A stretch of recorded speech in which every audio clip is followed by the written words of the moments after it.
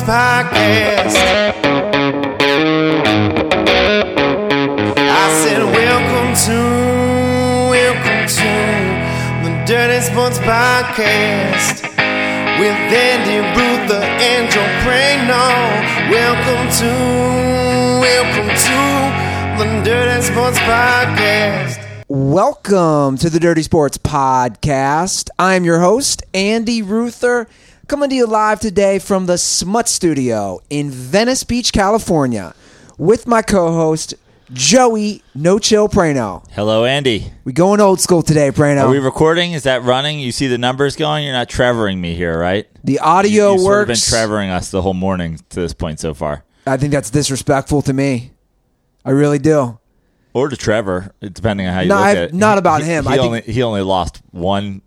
He only lost the audio on an episode. We've got nothing going on here. We're going prehistoric dirty sports. Now, is that my fault or is that I don't know. tech issues that we're dealing with? I don't know. I don't want to know. I just want to show up, sit down. Well, look, I know you're a little agitated today, but please don't throw me under the bus. I've been working that's what I do. I've been working for an hour I got to stay on brand here. to try to correct this problem. Yeah. Not hard enough, apparently. Well, We have a guest here today. he's There's agitated too because There's a great Tug Coker. he has worn his tiger red. He even brought champagne. He wore special socks. We were all planning to have this on video, and, well, it's not happening. Tug, welcome back to the show. Hello, Andy. My triumphant shout out to you. Still coasting, still riding high from yesterday's festivities at Augusta. Hello, friends. Is that a Jim Nance? It is. It is. I got sleep. I almost fell off the stool just hearing a Nance impression. Nance was crying, bawling his eyes out in Butler Cabin. What's Butler Cabin? Butler Cabin is the place in Augusta where the champions go, and Nick Faldo and Nance hold their interviews and things like that. What's Faldo's deal? Faldo is like an announcer, or former. He's a 6-time major champ, 3-time Masters winner, 3-time British Open champ, and his persona is, I think he's sort of lukewarm to the golf fans out there as a broadcaster, kind of milk toasty, I would say. I did watch yesterday. Joe, did you watch? I watched moments, but I was more once Pacers Celtics started. I do want to say quickly. I switched over to sports. Well, I feel like the NBA started a week earlier than they usually start. I don't remember this conflict in the past because I wanted to watch the Celtics game as well, but they had to move up the weather because of weather. The tournament. Andy, what are your thoughts? But no, I'm actually here today. I wanted to come in person because I want you to say it. You said you were going to say it. I want you to say it into the microphone. Tiger is what? Well, I said if he won a major, he'd officially be back. So Tiger's back. Just as a soundbite, say it to me. It's nice and sweet. Tiger is back. Just let me hear it. Why do you let me just hear them so much? Let me just hear it. See, by the way, I believe if you do it, you should do it with the conjunction. I think Tiger's back instead of Tiger is back. That way we can also use it if he needs an excuse for not winning a tournament for 10 years again. Tiger's back. What happened? Tiger's back. Yeah, I like that. Tiger's back. Also, maybe get a Tiger's knee in there and a Tiger's pill addiction. Now, obviously, this has been one of your debates on social media with your fans, the Dirtballs, for so long. You guys feel defeated? I said. I was here for that. You did say this. I said it because this is the beginning of the season, and I've said it time and time again on the show. I don't care about golf. The only thing that angers me is the every Wednesday, Thursday of the tournament when Tiger tees off and he hits one screaming drive in his first round on Thursday. It begins, and then it takes over the next 4 days of my life where I have to hear Tiger's back, Tiger's back, Tiger's back. Then he finishes 15th, and I hear like, well, if he didn't have that really bad day on Friday, he would have been there. And it would have been, and I go, and I wanted to get it out of the way to start the season. I don't need it the whole season. I in fact, knew that eventually he's going to win a tournament again. So he won one last year. So so good. Let's get it out of the way. I'm over the Tiger's back. Great, Tiger's back. He's officially back, so we can put that to rest. Andy, what were your thoughts watching the tournament yesterday? Well, I had a bunch of thoughts. One, I was like, I'm watching golf while I'm cooking breakfast. You know, this was a new thing for me. A few thoughts were, I think, experience. Again, as a guy who knows nothing about golf, experience, I think, was key for him yesterday. Prano's Italian boy, Molinari, basically choked. I mean, I again, maybe I could be wrong. I know there's so much pressure, but I think he choked, right? Is that how we would put it? I think he had, 2 double bogeys back to back? That's right. He hadn't had a bogey in almost, 54 holes or something like that in a major championship golf. Had one early because he wanted to get that out of the way, but yeah. Yeah, I mean, like, just to enlighten, people who aren't big golf guys, this is the preeminent tournament of the year for most golf fans because it's the same course every year. Like every other tournament, a major, they rotate. It's a different tournament, so you're seeing different courses. But this is a course that everybody knows like the back of their hand because they see it every year. And everyone knows on what's called Amen Corner, 11, 12, and 13, that you play the holes a certain way. And 12 is like this par 3. It's a short par 3, and you've seen people's hopes die year after year. I mean, whether it's Jordan Spieth a couple of years ago to Tiger's walking up on 11, he sees Poulter hit it in the water. He sees Brooks Koepka hit it in the water. He knows something's going on. Molinari steps up, doesn't even give a chance to get it on the green, right into the water. Yeah, and you see, and the Jack Nicklaus rule of thumb there is, always play over the bunker. Don't play towards the pin. Play over the bunker. Tiger does it. And then the next guy, Finau, hits it in the water going at the pin. So you're right. I think experience did play a huge part with all these guys who are searching for their first Masters title. Pressure. And another thing that's cool to watch is, like, I think these guys got excited. These kids all love Tiger, and then they started to think, like, we're better than Tiger because we're watching Tiger struggle. But this is the first time these players, Koepkas of the world, Finau's, guys who are really good, get to see the Tiger energy that he creates with the crowd. Like, Koepka had to walk off the tee on 17 because the roars, they're just a different roar. Which is this goes back to my thing. I don't care, but this is my problem with the whole thing is I will never, ever understand Tiger being the hero and not the villain. As he walks the earth in 2019, I will never understand that the overwhelming majority, the pretty much 100% of the crowd roots for him. You're my official co-host on the show because I respect your opinions. I don't understand that you sit here and you root for Tiger. I don't understand I don't understand how he managed to come out of this as something that people are rooting for instead of openly rooting against.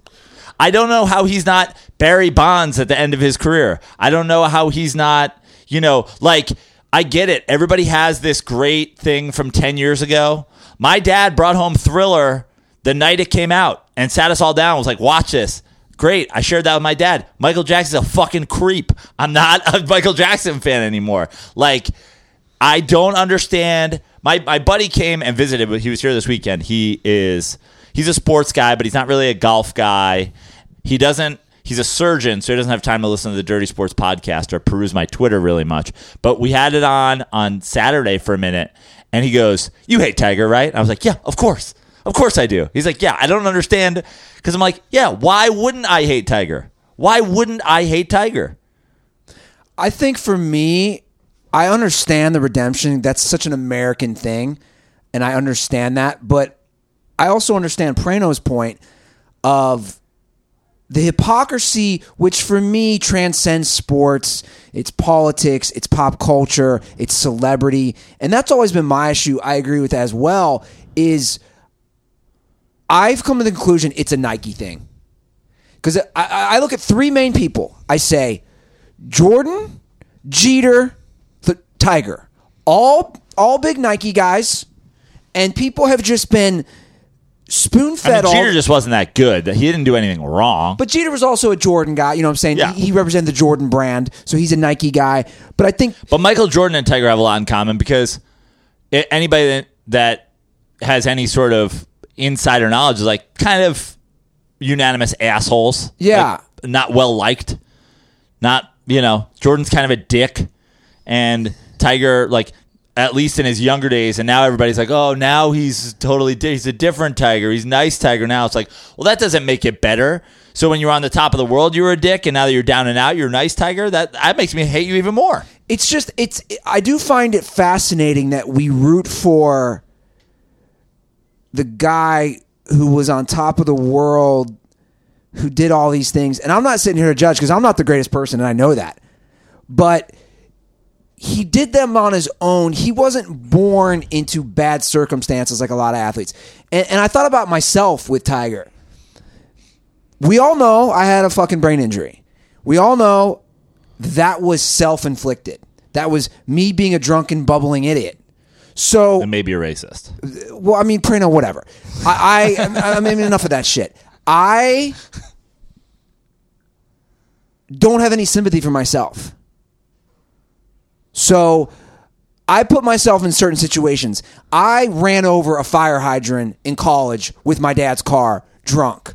I woke up on sidewalks, drunk. I put myself in those situations. So I don't have any sympathy for myself. So when I see Tiger, in a way, I kind of be like, you're making bad decisions somewhat similar that I used to make. Why is there so much sympathy? I never owned it once. For this. That's my problem. Why is there so much sympathy? And maybe, Tug, you can shed some light. Because I feel like, in a way, I can relate to Tiger, but I also don't get why you take other athletes who haven't done those things and they're so much more polarizing. That's where I'm confused. The LeBron Tiger tweet was your tweet, right? Yeah. Yeah. Like, I can't generalize and say, why does America like one person and not another? I can't say that.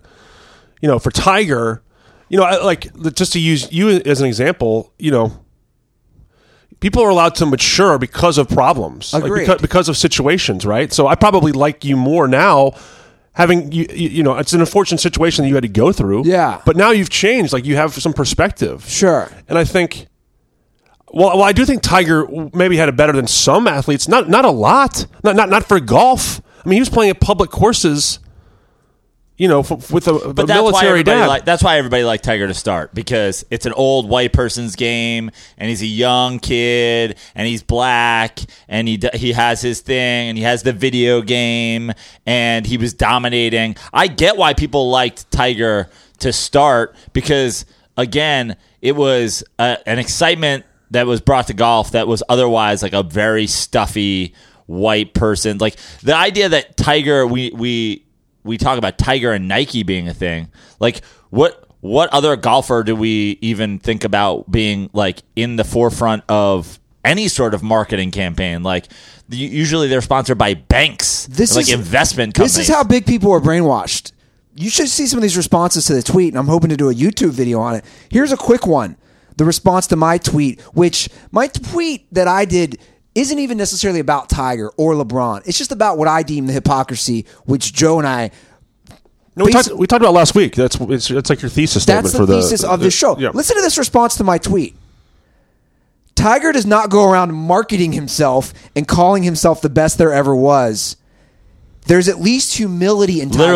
Literally, within seconds of the tournament ending yesterday, they showed a Nike campaign where 3-year-old Tiger said he was going to beat Jack Nicklaus. Exactly. So, I mean, he's been doing it since before he could eat solid food. But this is my point as far as Nike brainwashing people. This person who responded to my tweet is claiming LeBron isn't humble, but Tiger is. That's just a bull-faced lie. They've both marketed the shit out of themselves. So it's, again, I firmly believe everyone's been brainwashed. It's like when I was in college. The only video game that golf that anybody ever played was Tiger's. And what's fascinating to me is I had a phone call last night. Golden Tee? What's up? Golden Tee? No one played Golden Tee? Well, yeah, at the bar. Yeah. But I mean, Great game. at home. Yeah. But here's something that I found really interesting. I had a phone call last night with Nick D'Alessandro, who does amazing videos for us, and I said to Nick, dude, you're young. How old are you? He's like, I'm 22. I go, that's what I find fascinating. All these Tiger defenders, because I've already explained it a million times. Hold on, I know. They said they watched golf with their dad when they were 10. He's like, well, look at this guy. This but guy they the weren't even greatest 10. ever was. That's my point. I said to Nick, I go, when Tiger was in his heyday, how old were you? He said 5 or 6. So I said, that's what's so wild. We have this marketing campaign. All these basically, if your age is 20 to 25 on social media and you're fascinated by Tiger, you really don't have a memory like the three of us have of how awesome and dominant he was. That's what is mind-blowing to me. These ardent defenders, like this kid who's responding to me, who's clearly a kid when I look at his profile, you don't remember Tiger's heyday. But they remember what their dad said. And that's almost more important than anything. It's just the same way the people talk about Michael Jordan, like, oh, the bad boy. Half the people that defend Jordan are like, didn't see the Bad Boys Pistons, and if they did, they would have known, Tug's more cut than Bill Laimbeer was.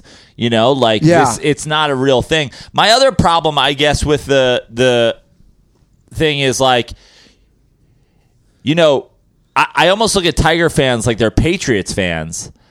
But for some reason they have to defend this guy and some of his actions because of his greatness. But the thing is like we've all felt the need to be a fan of something because we're from there or we're like, you're tied to that. But like in golf, you could just pick anybody you want and be a fan. Like, I don't understand why people felt like they had to stick through with Tiger, why, like, this is the guy that they have to ride with. And then the other thing is, like, there's this weird thing where everybody's like, look at what Tiger does for golf. And I think that's sort of a self-fulfilling prophecy because golf refuses to promote anybody else. So, Tiger's the only draw in golf. It's the only thing that you'll talk about. Yeah, it's a self-fulfilling prophecy to say Tiger's the only one that moves the needle when you only report on Tiger. When you go Molinari leading, Tiger 4 back at whatever. It's like what about the guy in second? What about the guy in third? What about fucking? I still don't know. Is Rory McIlroy the guy who wears orange, or is that fucking some other guy like Ricky Fowler? Yeah, like exactly. I don't know that because. The one time I've seen Ricky Fowler was like an ESPN commercial where he's fucking, making orange juice.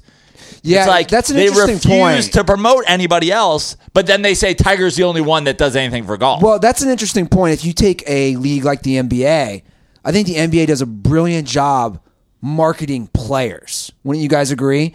And that now we have a league that has everything from big markets to small market teams with stars on it.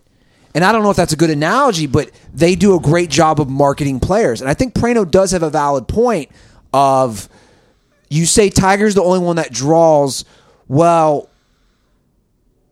I think there's a huge reason, like you're saying, they're not pushing anybody else. You would know more about this than I would say. You guys are casual fans at worst, probably, right? Like, sure. Like you're not even really casual fans. Yeah. So. My feeling is in the past few years, like pre-Tiger, right? There was nobody. Like the checks for the tournaments were winner was getting like $28,000. Now Tiger takes home $2 million at the Masters. Like he is how he like blows up golf doesn't affect me in any way because I watch golf regardless. Yeah, he's single-handedly changed the money industry for golf forever. So anyone before Tiger made nothing. Now Tiger brings in huge paychecks. Everyone's a millionaire when you win 1 week. Right, but I'm not dissing anything that Tiger accomplished prior to... But my point is that in the years that he did struggle in the 2010s, to whatever, 17, 18, they did try to boost people up. They did try to make Spieth a thing. They tried to make Ricky Fowler a thing. And Ricky Fowler is a thing. And I tweeted out Phil... is a good at social media, and you guys, tried to take me apart. That was me. That was the most boring 1 minute and 16 seconds. I enjoyed it. You actually don't care. Well, first of all, he crushed Kuchar, which is hilarious, and then that's like the most iconic driveway in golf, Magnolia Lane. So if you don't appreciate golf, you're not going to appreciate it. But he's talking. It was funny. I mean, Who's the guy who got caught with a bunch of blow? Dustin Johnson? yes. See, that you got to market that guy. They've tried his personality. Like you listen to it in an interview, he's not compelling. I'm not saying Tiger is not interesting in an interview. He's not that interesting in interviews either. But okay, and I think that's a great point. Yeah. I don't find any of these guys that interesting. That's right. So if there's something else, people have been invested. It's very Truman Show-esque in some way with Tiger because we've been, you and I weren't alive or we're barely old enough to see him on Johnny Carson when he's 3 years old. But he's a thing. And he wins 3 U.S. amateurs. And U.S. amateurs, you play mano-a-mano. And he took down every competitor 3 years in a row. Yeah. He was invincible. Sure. Then 95, but there is the Nike thing because they basically, his first words out of as a pro were "Hello World." That was created by Nike. So yeah, in some ways they're part and parcel. They're attached at the hip. I can remember him, and I don't fault anybody. They did a brilliant job marketing. I can remember as a guy who was never big into golf.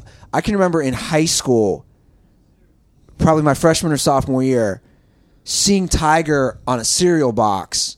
Like, you didn't see that. This is when he was at Stanford. Like the back of the box was like, these are guys that are going to be the next star athletes. And I remember seeing him on a cereal box at like 14, 15.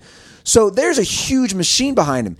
And then he earned it by winning all those Masters and all those, tournaments. He has 15 majors now. So I get that. But I really do believe in the marketing is a huge thing. And I just hate the story that, like, this is it. Like, I mean, the amount of grown men saying that they were crying yesterday. Like, Tiger proved yesterday that with $1 billion, you too can overcome a fake knee injury.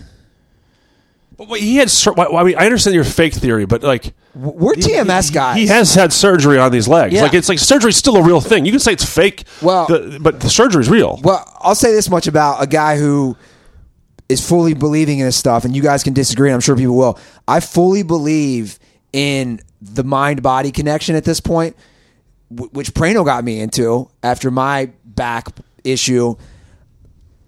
Again, all his back issues, if you buy into Dr. John Sarno and healing back pain, all his back issues literally 100% happened after the shit went down with his wife and he got caught cheating. And that's the whole point of this guy's book. And I had his protege on Dent Report, and we actually talked about Tiger. So he's saying it's like self-inflicted stress caused this pain. This is yes, but why does it make it? But here's my problem. 63 visits to an HGH doctor relieved the pain. But why? But like, why does this bother you guys so much? Like, what is it about it? Like, he's not. He's not murdering people. What bothers me is that he never owned it. He never did. Like, is that true? I don't know. He's never been like a. He's just to me. There's nothing likable about Tiger Woods. For 1 second, I don't. People are like riding and dying with the guy. I'm going, why? You're like, I like that he fell. Okay, but forget that. Why? What do I like about Tiger Woods? I don't like anything about the guy. He seems fucking like a nerd. He seems like he's not a great dude. He seems like he's been unapologetic. It seems like he's been sort of immature when it wasn't going his way. It was a lot of pulling out of tournaments and fucking cursing at clubs and fucking getting into it with his caddy, and like it's like, I don't mind the redemption story, but like I love the redemption story when it's like, man, this guy had a couple tough breaks. What was Tiger's tough break? He got caught cheating on his wife and then started cursing and couldn't finish a tournament? Yeah, but I don't necessarily agree with everything you're saying. I didn't see, he's had Joe LaCava. Joe LaCava, by the way, I want to bring this set up. Joe LaCava is Tiger's caddy. He's been Tiger's caddy for maybe the last 6 or 7 years. He basically took over Tiger's bag at Tiger's lowest point. He left Dustin Johnson to do it. Yesterday, he did wear a Saquon Barkley shirt. Seems like a great guy. Yeah. But he also, it's his first, he was on the bag for Freddie Couples when Freddie won in 92. So he's waited 27 years to win a major. He joined Tiger. I'm sure he's probably paid, compensated in a deal. But my point is, I don't think that I didn't see the yelling at the caddy. I don't quite. Well, yeah, I mean, he's playing well now, right? Well, even then, I don't think that was ever the issue. I don't know look, I just don't. I'm confused as to why you guys. He's not doing anything illegal to himself, and he hasn't necessarily maybe. He came out and said it wasn't the best, most organic press conference. Me and Prano might even have a disagreement on this. It's for me again. It's not even the Tiger. I couldn't care less, dude. Go bang whoever you want. Do whatever you want. But my complaint again is what I deem the hypocrisy of the fans and how we polarize certain athletes, and then exactly because everybody wants to say everybody's 100% on board. So if your argument for me, because I see no other argument for Tiger other than root for greatness. Okay, LeBron James, Aaron Rodgers, Barry Bonds, greatness. What? Aaron Rodgers is a terrible teammate. He's a terrible teammate. Is he a great quarterback? He's a great quarterback, but you're just saying he's a terrible person. Tiger is, and Aaron's by all accounts is. But that's my point. Because of one Bleacher Report article. That's my point. But you guys are getting. Joe literally just said he's yelling at a cat. But this is how this stuff happens. But hold on, but Tug, that's my point. Is every time Aaron Rodgers, who's arguably the greatest statistical quarterback that's ever played up to this point, every time he throws a pick, every time he loses a playoff game. Here they come. Every time Tiger loses on the final day, but he was so close. And next week's the week. He's back. This is the sign he's back. This is it. No one's ever bumped in the road. That's why I bring him up, is because people want to jump on Aaron Rodgers and say, oh, look at all these. Here's all the reasons that you shouldn't like him. But what about just rooting for greatness? The decision was fucking. He took over ESPN for a day and he gave a whole bunch of money to the Boys and Girls Club. What an asshole! And then he had a pep rally. What an asshole! And then what happened to rooting for greatness? What happened?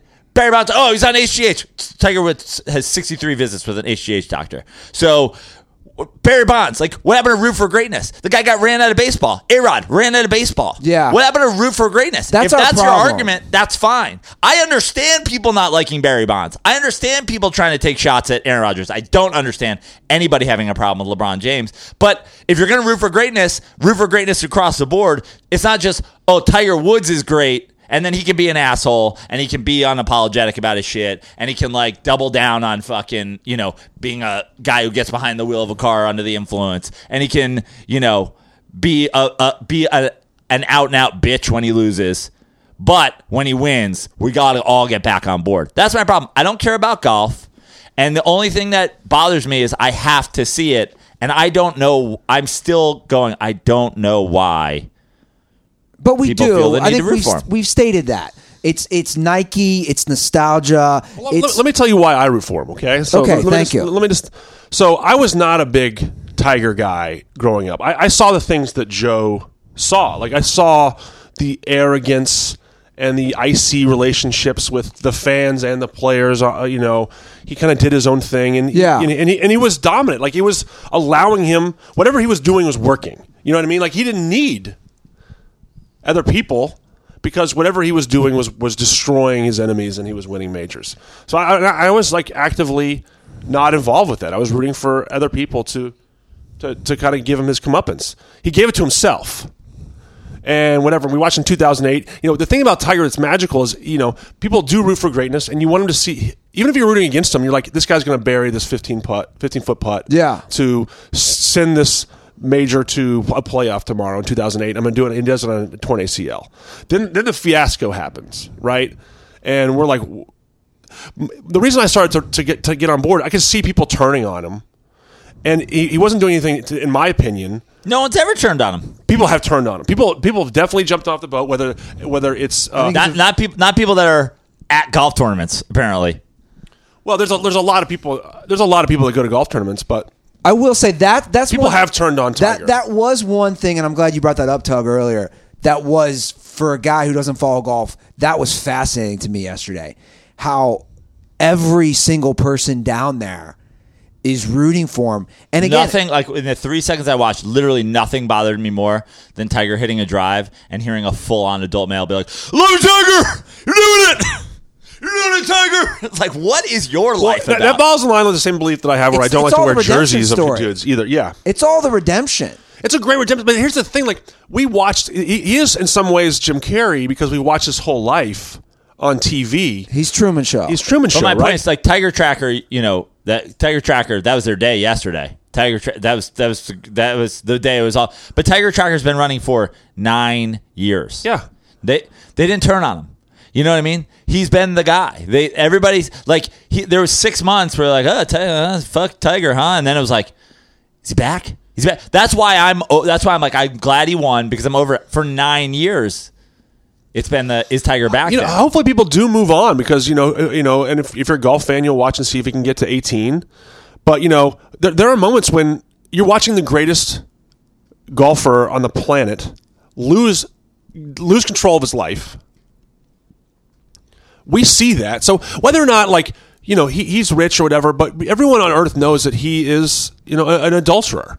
And like that weighs on you. Bother me. No, I agree, but it does bother some people, and he knows that other people know. So he's living. So he still has his golf, right? I'm still great at golf, but when the golf goes away, he has to learn a little bit about who he is. And I really believe that his dad, Earl Woods, probably, this is an opinion, was not the best dad in the world. I probably agree with you, but he was. The one thing he wanted to do was create a great golfer. Yeah. He didn't necessarily create a great human. Sure. So in these past few years, we've had to watch Tiger kind of grow up to himself. He wasn't mature enough emotionally to like handle the things he's handled, and he's become a real full person. I think that's something that people are watching. We watch a guy who's the greatest player in the world skull chips.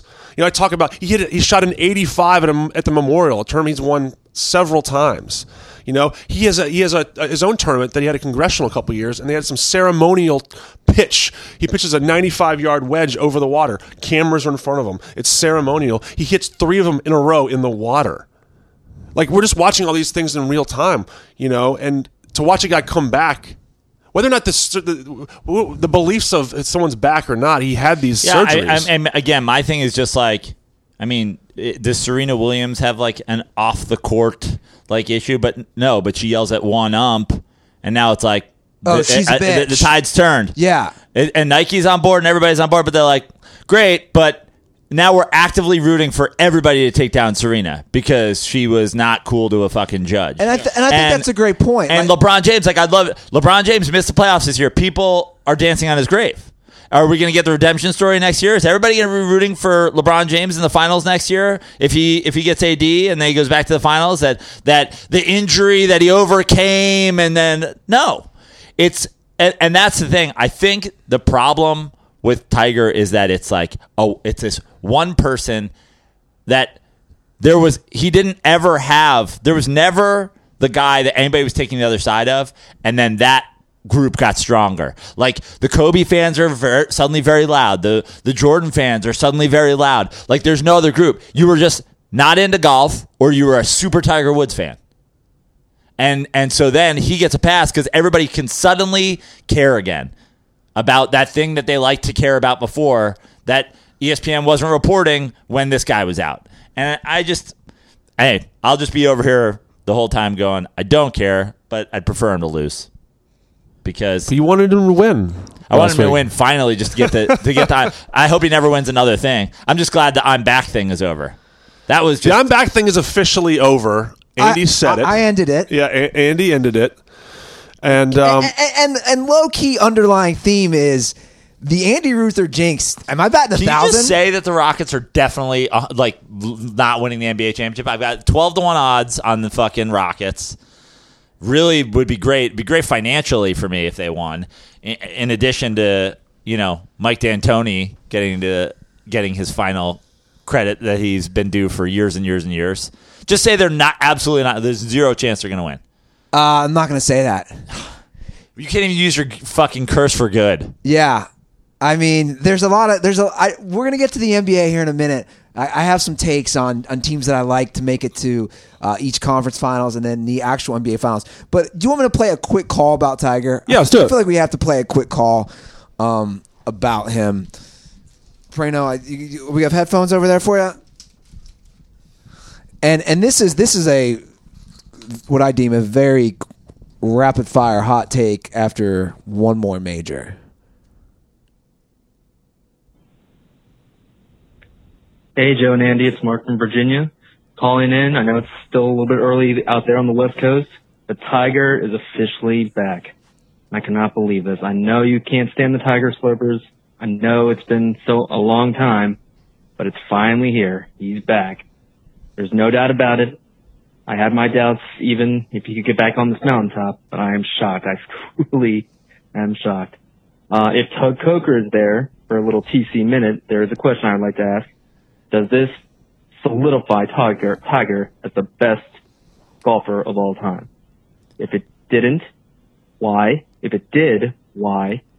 And also, is it the same that we can compare individual sport like this versus other players that have a lot of arguments drawn upon them in other sports, i.e. Michael Jordan, LeBron James, Tom Brady, Joe Montana, and how is it significant?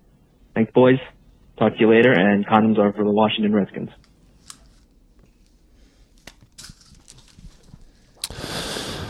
It's a great question. And I think we're all going to have takes on I don't this. have a take. I just want to ask. I'll go last. I just want to ask Tug. I want to add to the question because I'd like to know sort of a second part of the question. In a team sports situation, obviously, you can't judge somebody solely on championships. What is the reason, if there is one, that you would not judge a guy like Tiger Woods solely on all of the tournaments and all the majors? I mean, obviously, the injury is a big part of it, but that's a part of anybody. Any golfer could have had some. We don't know if there's the greatest golfer of all time that cut his hand off in a saw accident in Alabama when he's 5. But what reason is there not to judge people solely on that in an individual sport? Like, the joke was yesterday when Michael Phelps was behind Tiger Woods, it was like, oh, who's the bigger GOAT? And it's like, I've never seen a more offensive question to him. I mean, Michael Phelps should not be photographed in pictures with Tiger Woods anymore so as to not be disrespected with that question. But what is the reason that wouldn't be the case? It's a good question. I think, sometimes it comes, the one thing that's affected a lot of golf is the technology improvements over the years. So, I mean, you can only say generationally speaking because, Tiger's only played with metal woods. Jack had to play with mostly persimmon into metal. There was some changeover in his time. But yeah, I mean, I think in the individual sport, you're looking at the list of all time. So, and I looked it up earlier as well. Well, in my opinion, if I can hop in here, sure. In an individual sport, you 100%, without a doubt, are judging someone by the majors, and by that I mean like golf and tennis. In my opinion, so when I got to think that other tournaments, like your dominance over other tournaments, have to matter too. You're still playing them, sure. I guess the thing would be that not everybody enters every tournament, and there's more tournaments now than there would have been in the past. So, but that's got to be considered, right? So to be honest, I find the Tiger thing, I find it offensive to call him the GOAT until he surpasses Jack Nicklaus in majors. I think it's offensive. Same way I look at tennis. Roger Federer has the most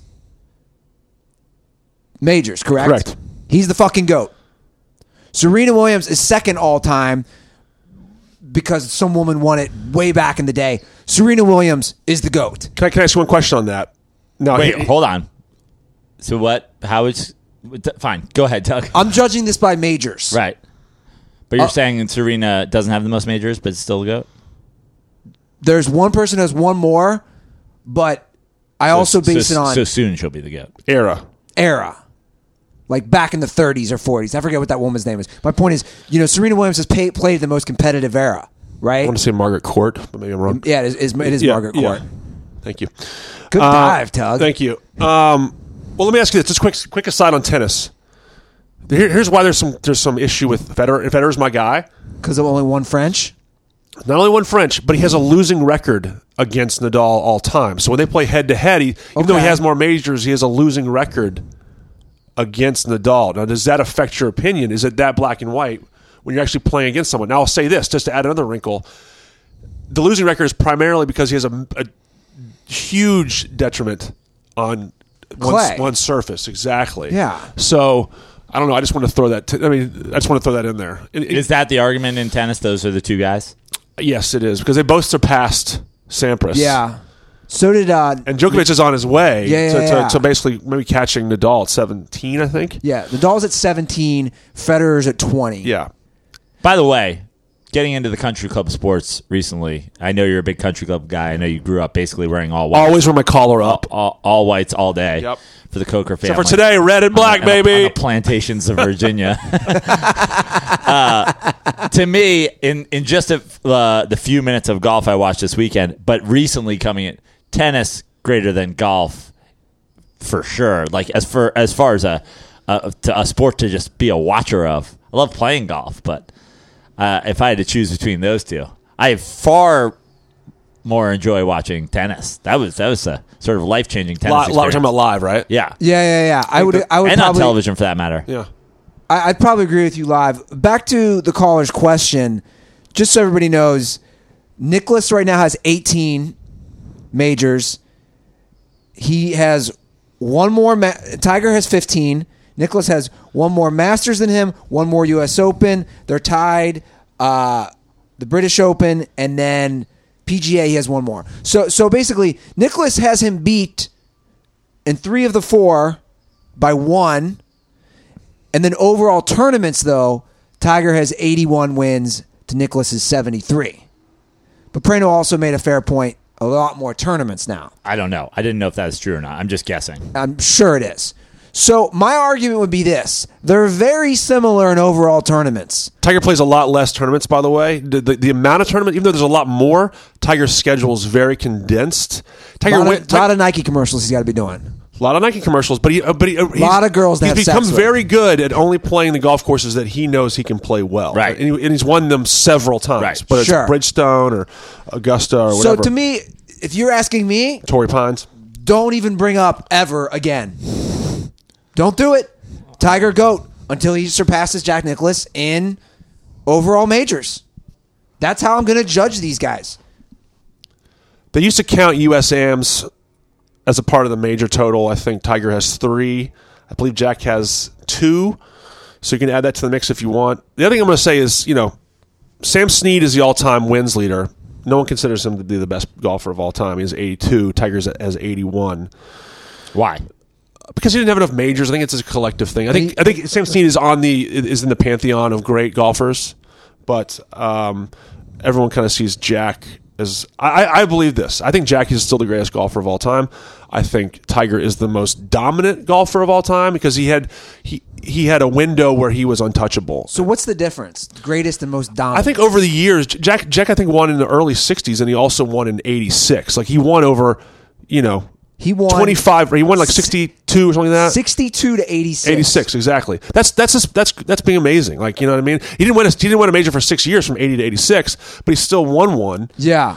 Now, and Tiger just absolutely destroyed the 2000 to 2004 era. Like, it was unbelievable. Killing it. Yeah. Yeah. So there was like just a concentrated era where Tiger was unbeatable. That to me is the dominant phase. If he gets to 18, which this question is now open, now you get to 15. Sure. I mean, like people always, I think, agree. 15 was probably the hardest to get. Sure. He's playing 2 other majors this year in places that he has won before. Bethpage Black over near Joe, where Joe grew up, and Pebble Beach, places that he won where he won by 13 or 15 strokes. And Now, are you going to Pebble Beach? I'm not going to Pebble. Where is that? What part of California? It's in Monterey, Carmel. It's seen as like one of the top 3 courses in America.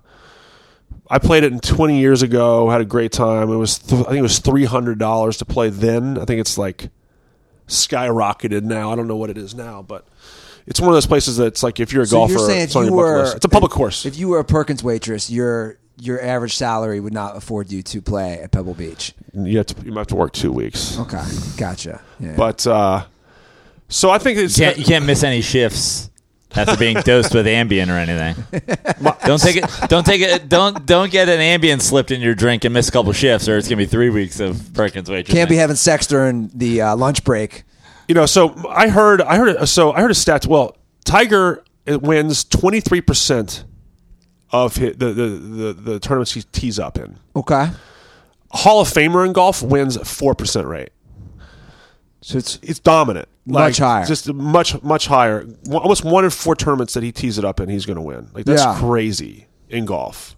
Where people, just to give you an idea, like Dustin Johnson has, Rory McIlroy has 15 wins. Adam Scott has 13. Bubba Watson has 12. Spieth has 11. These people it's incredible to think what he's done. Are you worried now that you have enraged? You were sort of the voice of the Tiger slurper. Now, are you worried? Are you worried that the Matt Boonstras and the Mike Grays and the whatever are about to turn on you? Because pretty sure that they are all Tiger's the GOAT. Already was. It's possible. Shout out to Matt Boonstra for really just fighting the good fight for the last year. I know. What's the good fight? Just like Tiger was back already. Holding true to his beliefs, and like I said this on the last podcast. Our thoughts on what is back was different because you compared him to Washington Bullets or Washington Wizards Michael Jordan. Well, the reason I did that again because Jordan, just like Tiger, were dominant, unstoppable. So that's the reason I made that analogy. Was when Tiger wasn't dominant, I'm like, yo. This is Washington Wizards Michael Jordan. I mean, honestly, and this will just probably keep me in the conversation for a while. And I don't want to be, so just don't respond. But if I'm thinking of Tiger Woods and what Tiger Woods was when he was dominant, hard to say that winning a tournament makes him back to Tiger Woods. But so hard to say Tiger's back. But what you can say is that Tiger's won the Masters. So when you look at that was sort of the offensive thing with each week. It was here's Tiger's odds next week. Tiger, I think there was a couple tournaments last year where Tiger was the favorite to win, and I'm like, what odds maker is he? Just trying to steal money from people, basically, because that's ridiculous. But now at least they're saying he's the favorite to win the next round. Okay, fine. So Tiger's now, Tiger's back in that each week in and week out you can expect Tiger to compete and potentially win. And my argument the whole time has been up to this point, if you were saying that and it was proven, I was proven right, you were incorrect. The thing is, we said Tiger made the it's bar. That you say I was right and that they were wrong. No, that's correct. But he held the bar. We said this last time. He held the bar so high for himself by winning all these majors. Exactly. But the writing was on the wall. We saw the signs last year that he was getting better as a golfer, and he was doing what the elite golfers were doing. He just wasn't doing Tiger 2004 golf because he finished T6 at the British Open, and he finished second at the PGA last year, and he won the Tour Championship with the hottest players in the tournament. So the curve was trending in the right direction. Yeah. He just wasn't, which for any good golfer, but not named Tiger Woods, is a very good year. So he was on the verge, and now we shouldn't be surprised, in the past 8 months that he won the Masters because of how well he's performed. But he's not performing at the thing that the casual fans remember who don't like him. Well, remember him as. To kind of go back to the call real quick, I do believe, again, for me, on individual sports, it's all about the majors. I agree. No, you become immortal. You are immortalized if you win a major in tennis or you win a major in golf. The Wimbledon is the equivalent of the Masters, correct? Yes. So it's you have a guy like Roger Federer who's won the most Wimbledons, who's won the most majors. It's really tough for me to say, even as a guy who doesn't know shit about tennis, it's really tough for me to say, how's this guy not the GOAT? He's won the most, right? It's how is Serena Williams not the GOAT of women's tennis when she's one shy of the record? Pretty mean to that judge. But see, that's exactly the point. It's that's where you see the hypocrisy of she is so dominant. But to be fair, she's fully black. She's not just half black and half Asian and half everybody's just a gray color that everybody can associate with. Also, she wears black, so it's a red. You gotta get the red in there. I went to Wimbledon last year and watched her and Federer on center court. It was pretty awesome, pretty epic. Yeah, that'd be cool. Very epic. I mean, I can remember I used to be into tennis as a kid.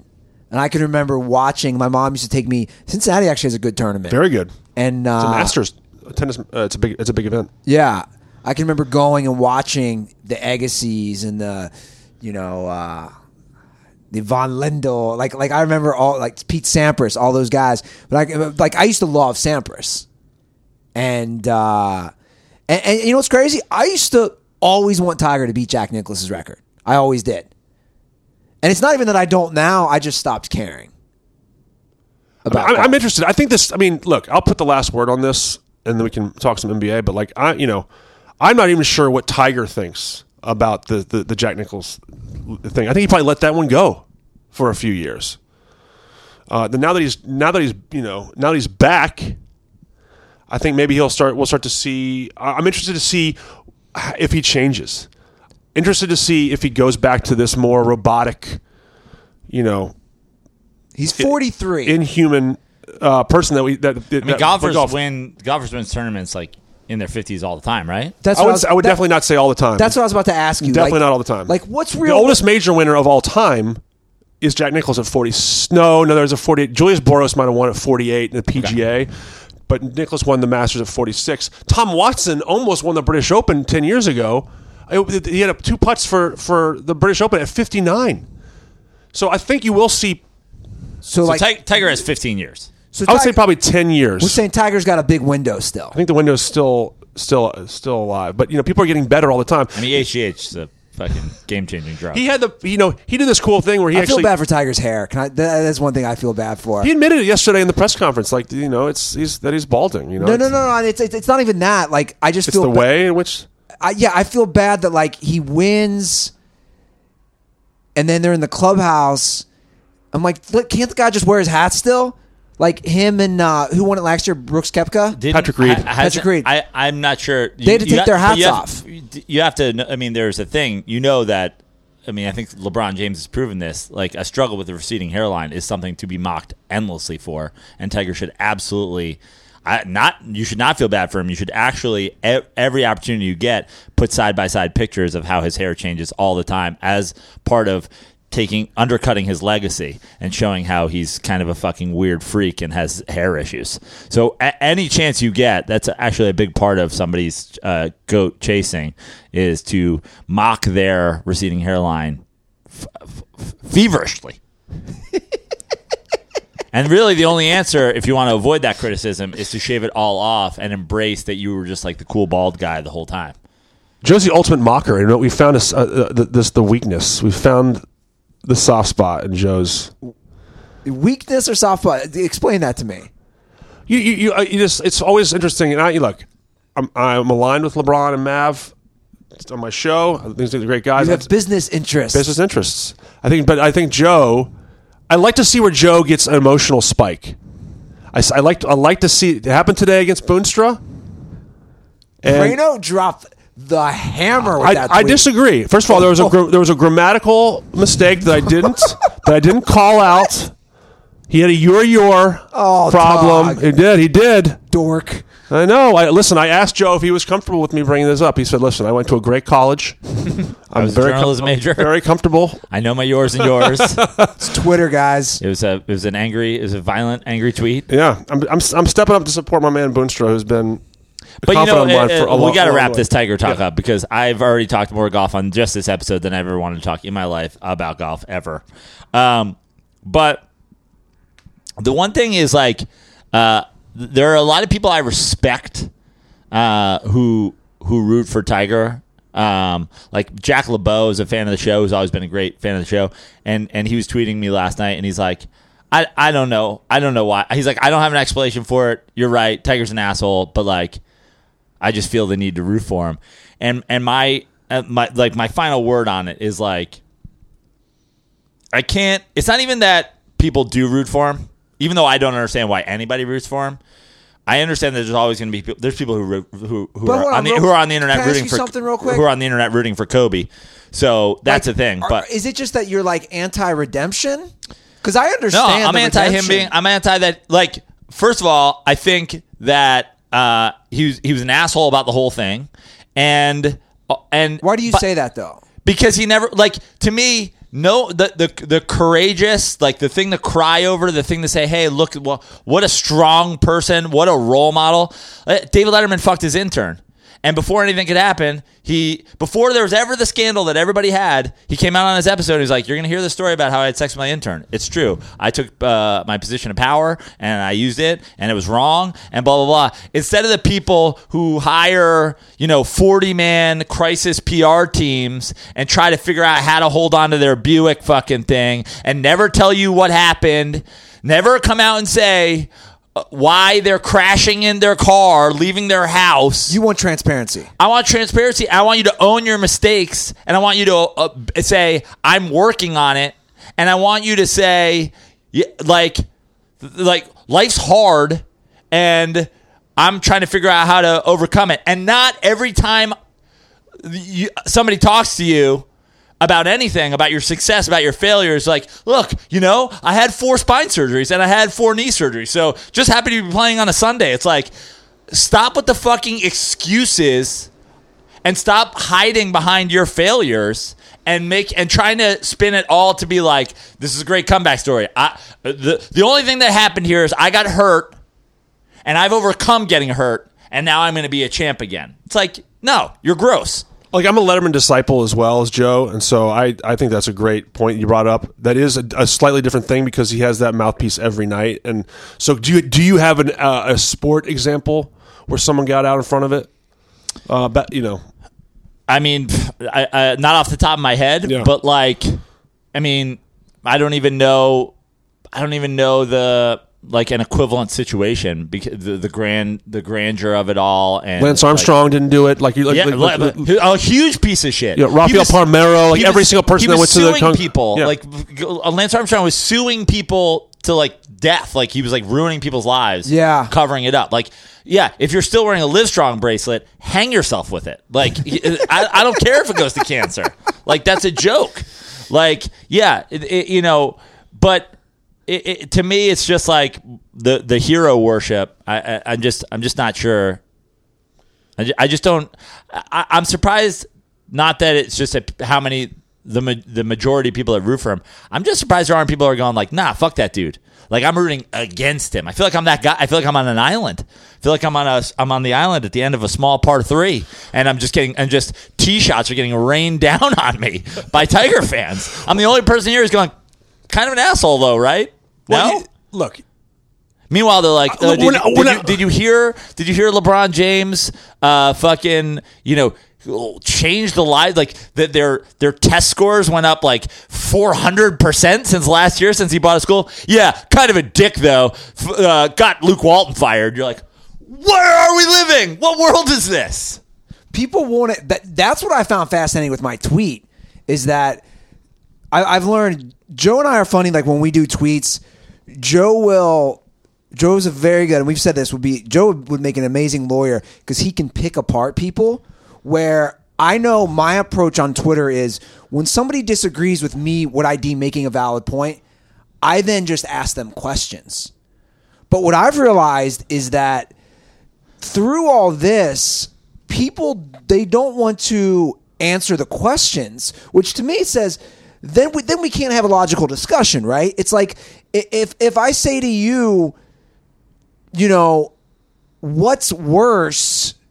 Like this one dude wouldn't answer my question of just saying what's worse, pill popping, risking other people's lives on the road, driving under the influence, ruining a marriage by fucking hundreds of women, ruining a family. What's worse, that or you considering someone who's selfish or conceited? Whether I agree with it is not the point. But when people can't answer that question, I mean, I did a troll tweet on Dirty Sports yesterday, but like I saw it. Imagine the world where there's a picture of LeBron James posting with Donald Trump. Imagine that world. Does the internet exist? Does Twitter shut down? Is Twitter capable of handling the amount of like, I fucking told yous that happened if that picture comes out? The hill you're dying on is Hypocrisy. Well, hypocrisy, but also it's kind of a dick. It's like, why don't people love LeBron James? That's the No. the hill I think that But Joe I is love willing his to die. Serena Williams. No, it's not even that. comparison. It's not why don't people love LeBron James? People do love LeBron Yeah. James. Yeah. Why don't And, more people? Yeah. Why don't more people? Why does everyone love Tiger? That's the question. Not everyone loves Tiger. Now, I have friends that have. It's a very small percentage. I have friends that have dropped off because of the pictures with the president. I have friends that don't align with that, and it's some conflict, in my own life. But the thing that sometimes it comes down to art, like. The Michael Jackson thing came up. Like it's hard. I mean, I went to a record store for record store day on Saturday. Yeah. And there's a Ryan Adams album staring me in the face. There's a Michael Jackson album staring at me in the face, and I can't, in good conscience, buy those albums and take them up to a human person and say, I'm buying these. Yeah. But those are things that happened. Like you talk about the home wrecking, which.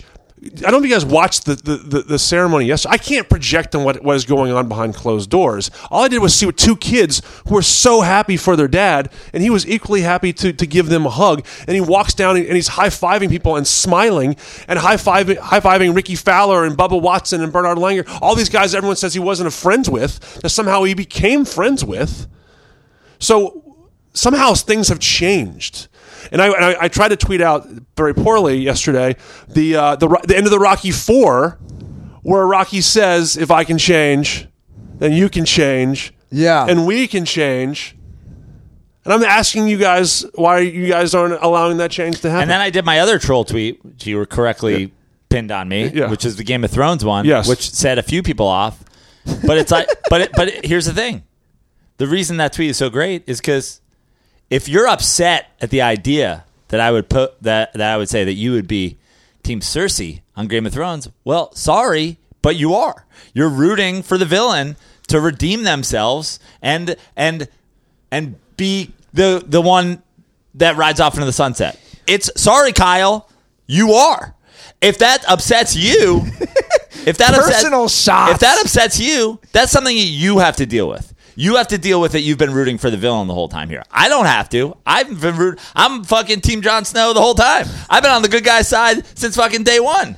Therein lies. I'm not pushing kids out the window and fucking my brother. I think. I have no clue what you're talking about, but I'm in. I think the only way to wrap it up is for me to kind of say this.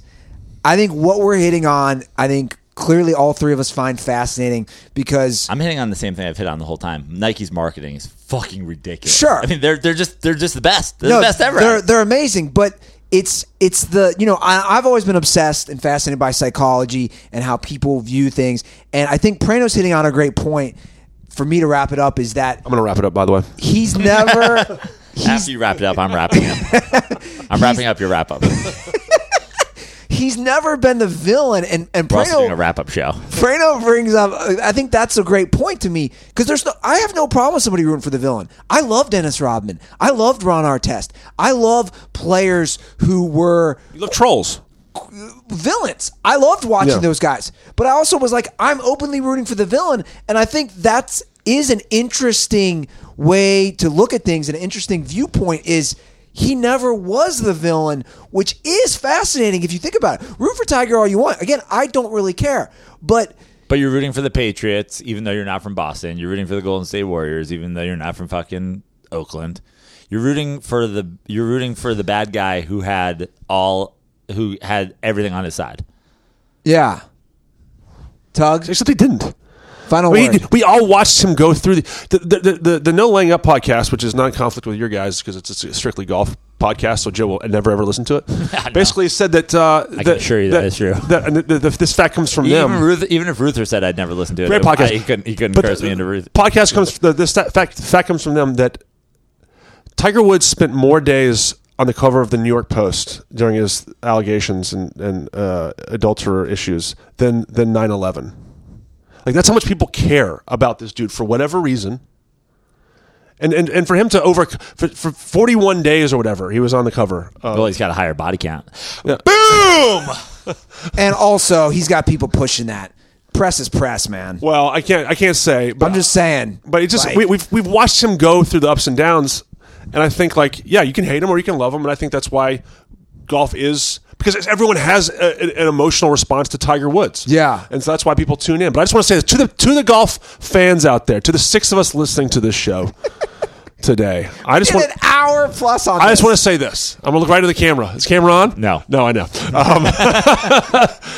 We watched Tiger yesterday do the thing that we wanted him to do for the past 10 years. We saw him move the ball both ways. He threw in a fade. He threw in a draw. He did it. And we watched people shrink in the moment where he just did what I think is what Tiger Woods has always done, which is make good shots but not make mistakes. Like it was impressive. He was amazing. Controlled the shots, controlled the golf ball, could move it both ways, which so few people can do in today's golf. And I'm interested to see what happens next. I'm interested for the what now. I'm interested to see. Can I say something? Yeah. And I don't. And sorry to Tiger fans out there. And I'm not just saying this to troll. I think he wins another major. It's over. Yeah. He's stuck at 15. Say you think he beats Nicklaus.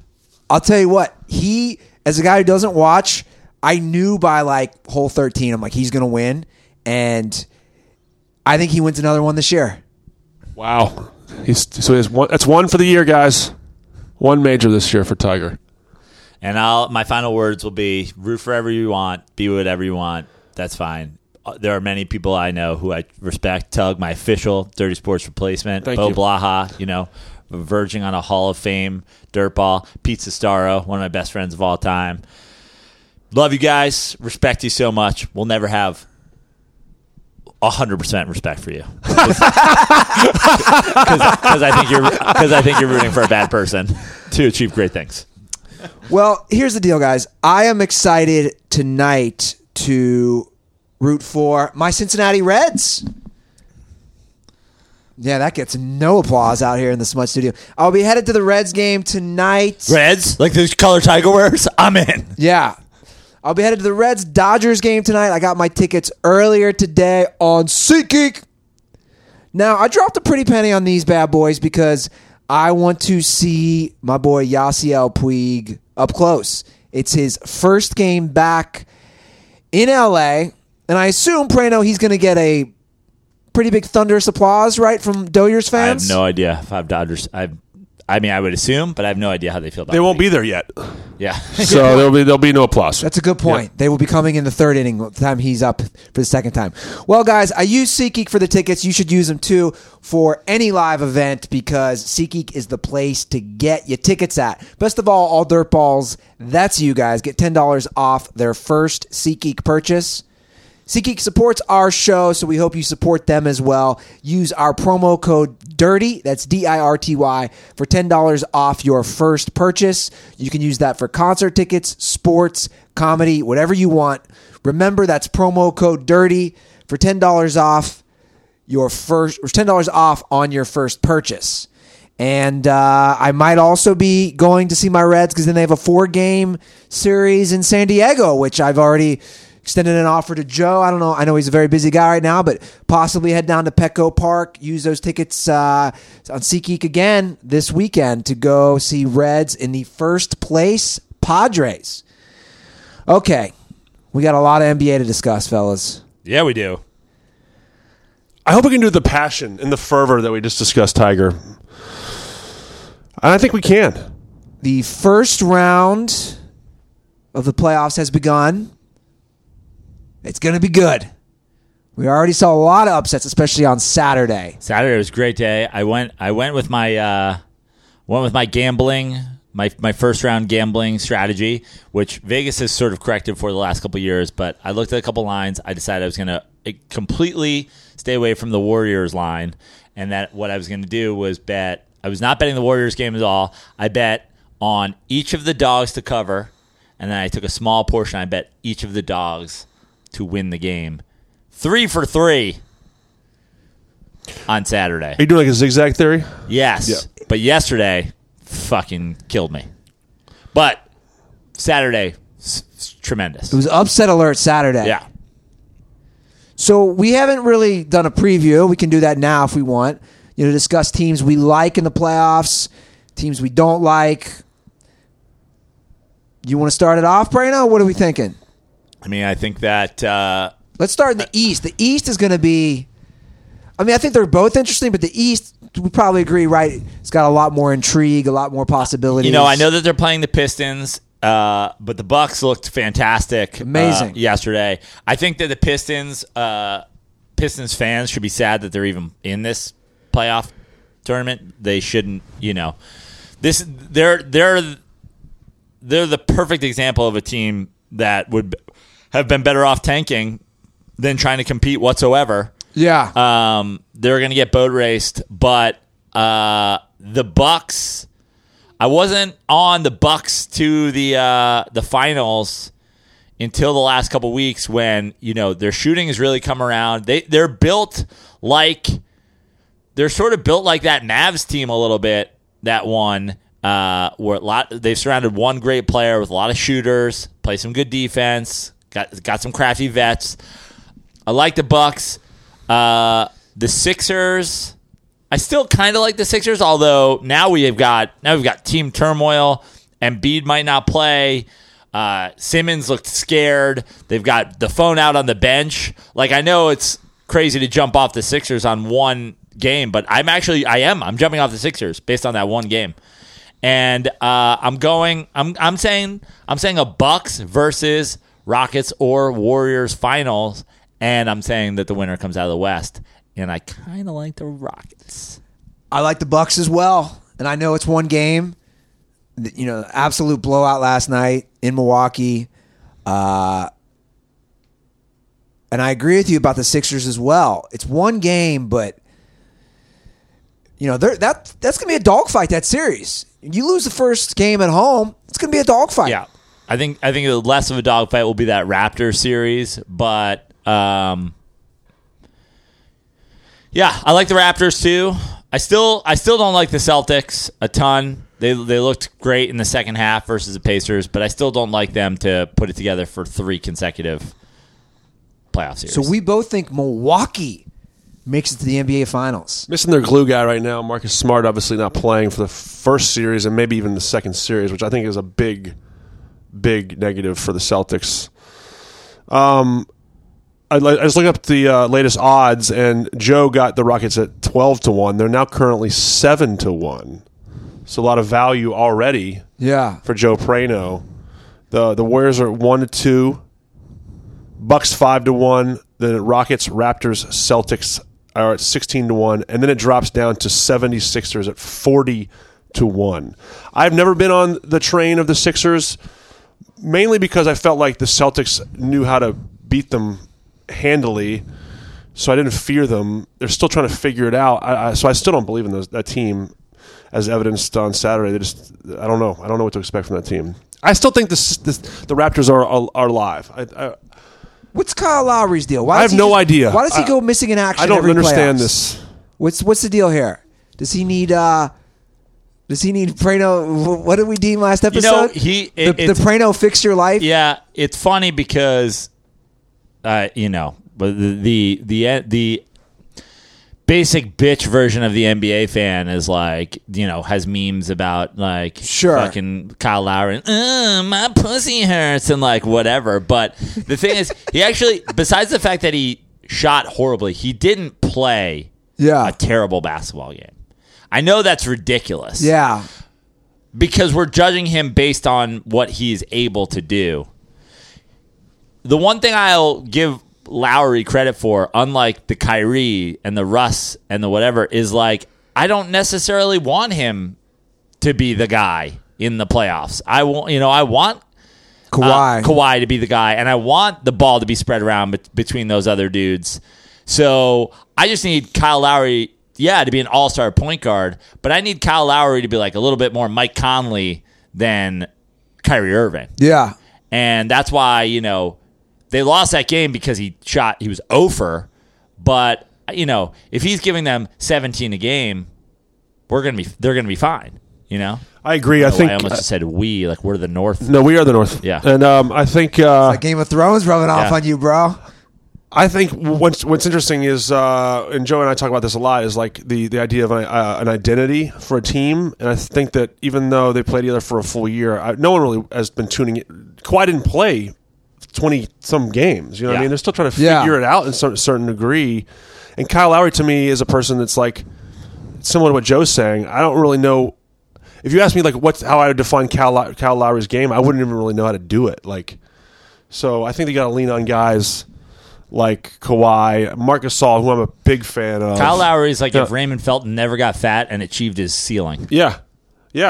Even though Kyle Lowry is also kind of fat. I was like, Kyle Lowry's a But little he's not overweight. fat. But No. he's not fat. He's just a stocky guy. Not in shape, maybe. I don't know. So I still believe in that team. I think they got a good coach. I think they'll figure it out. But the Bucks look like they're for real right now. And it makes me sad because I would love to have seen the Celtics not be the 4 seed and have to play them next. But that's going to be interesting. The Blazers, Thunders, that was a good game. I'm excited Yeah. to see. That series should be a My boy Enes dogfight. Kanter coming out and fucking Played 18 boards. Yeah. One thing that's interesting about just watching gambling stuff, like Thunder came out as a favorite in this series, which is Interesting. the only higher or lower seed, however you want to say it, the 5 seed, Yeah. to be favored. But the Blazers were favored in that game. So where's the assuming they're going to be favored in every home game? Right. Where's that flip going to happen? Right. So interesting to see. I think Damian Lillard is out to prove, especially in a series with Russ Westbrook, that like I'm the best guard in this series, and I think that's almost important for them. Like I think CJ is a fantastic player. Obviously, I'm the world's biggest CJ McCollum fan, but I think that works for them. I think it works for them if Dame is like committed to being, getting MVP chance in the fourth quarter, and CJ can kind of be the second guy, and it takes the attention off him a little. And he's almost like they're like remarkably similar players. CJ a little bit more, a little bit more of a mid-range game, but like both of them can go off for 35 on any given night. So I think that like I don't know if that's part of their plan, but I think Lillard being like, no, everybody look at me is like maybe a possibly good strategy for the Blazers, which is a strategy I don't normally love with other teams. Like a guy who's just going like, this is my team. I kind of like it. I kind of like that Blazer. I mean, I think that's going to be a good series. Just so much talent between those two teams. But I still think that the West is a Rockets-Warriors collision course. So many narratives that like people are trying to fight. The Sixers are fighting that narrative of like, can we get over any hump right now? Like, Yeah. And then also the Raptors have this, playoff, Meltdown situation. The other one was the Blazers had a 10-game losing streak, which they got over. Yeah. In the playoffs, and another one is Paul George in the playoffs? Like, Yeah. he has playoff P is Yeah. his self-prescribed nickname, I believe, and he had a couple of nice threes late in the game, but wasn't the guy that they needed him to be. Yeah. And you just kind of see what kind of takeover he's going to have. He's had a very good year, very very good year. I don't think the Nets are winning that series, but I love what the Nets are doing right now. That's a completely different. They're the complete opposite of the Pistons. Like a low seed that like they're stocking playoff minutes. They're like going to play in some competitive games. If they steal a series, which I don't think they will, great. But like they're going to make those guys work for it. And so I'm really enjoying watching the Nets right now. I'm trying to think of what other like sort of storylines are worth. You guys talked a little bit about D'Angelo this year and like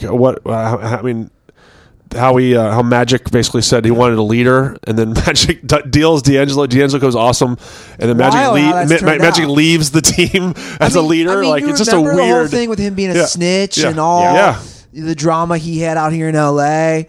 and just kind of how that's played out, which also goes to show just a change of scenery for anybody in life. Where Brooklyn at? What about Denver taking an L that first game? Not surprised. I mean, I'm a little surprised, to be honest, because they've had such a good year. But they're sort of a team they're getting tested. They're the Atlanta Braves last year of the NBA. They're not ready yet. They're not ready yet. They overachieved, but this is all good for them. I don't think that they necessarily lose the series, but they're not. Yeah, it's. I mean, again, it would be a 4-1 matchup for Rockets Warriors. Like essentially, to me, I believe the next round is the Western Conference Finals. Is the number one Denver Nugget memory Dikembe lying on the floor, Yeah. holding a basketball. 100%. Yeah.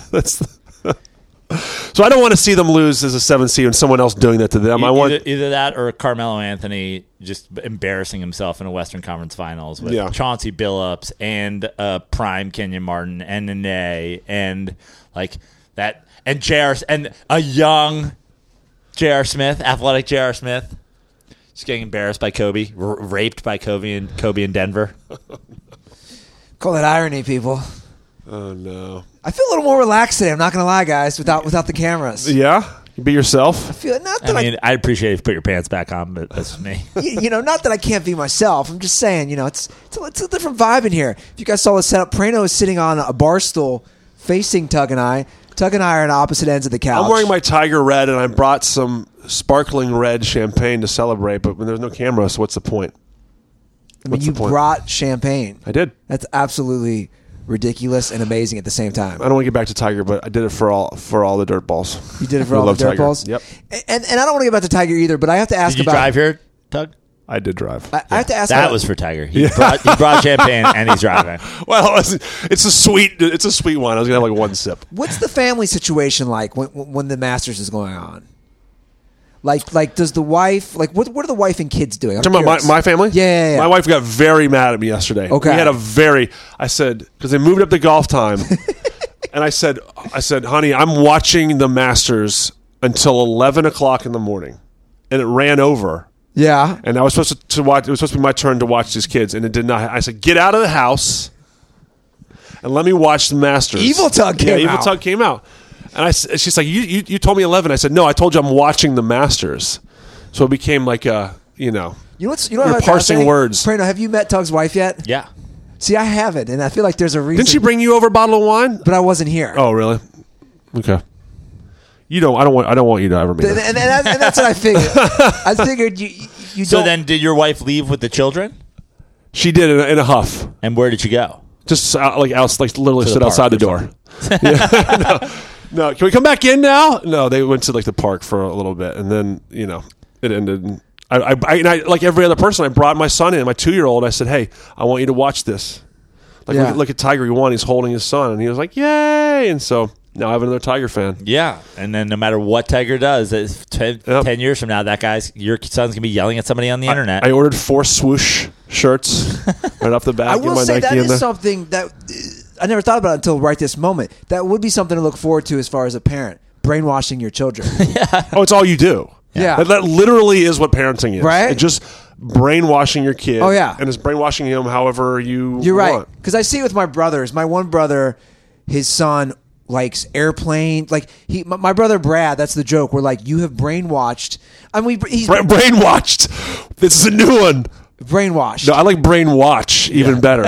I mean, if you look at my refrigerator, his 5-year-old son, who's adorable, literally draws pictures of planes bombing me, which is kind of jacked up if you think about That's it. not nice. But it's like he's brainwashed him so much that he's joked about bombing me. Which, come on, what are we doing here? Like this is the lessons we're teaching our kids. I'm gonna brainwash my son into being a pass first point guard. That's what I'm gonna do. That's gonna be my brainwashing. Pass first, buddy. Who we got in the lineup tonight for Monday night for the NBA? Who's playing? Tonight we got We go back to our Saturday games. Not all of them. They split them up a Right. little bit. Brooklyn at Philly. Ooh, so right back into a goodie, I think. Yeah, 5 o'clock.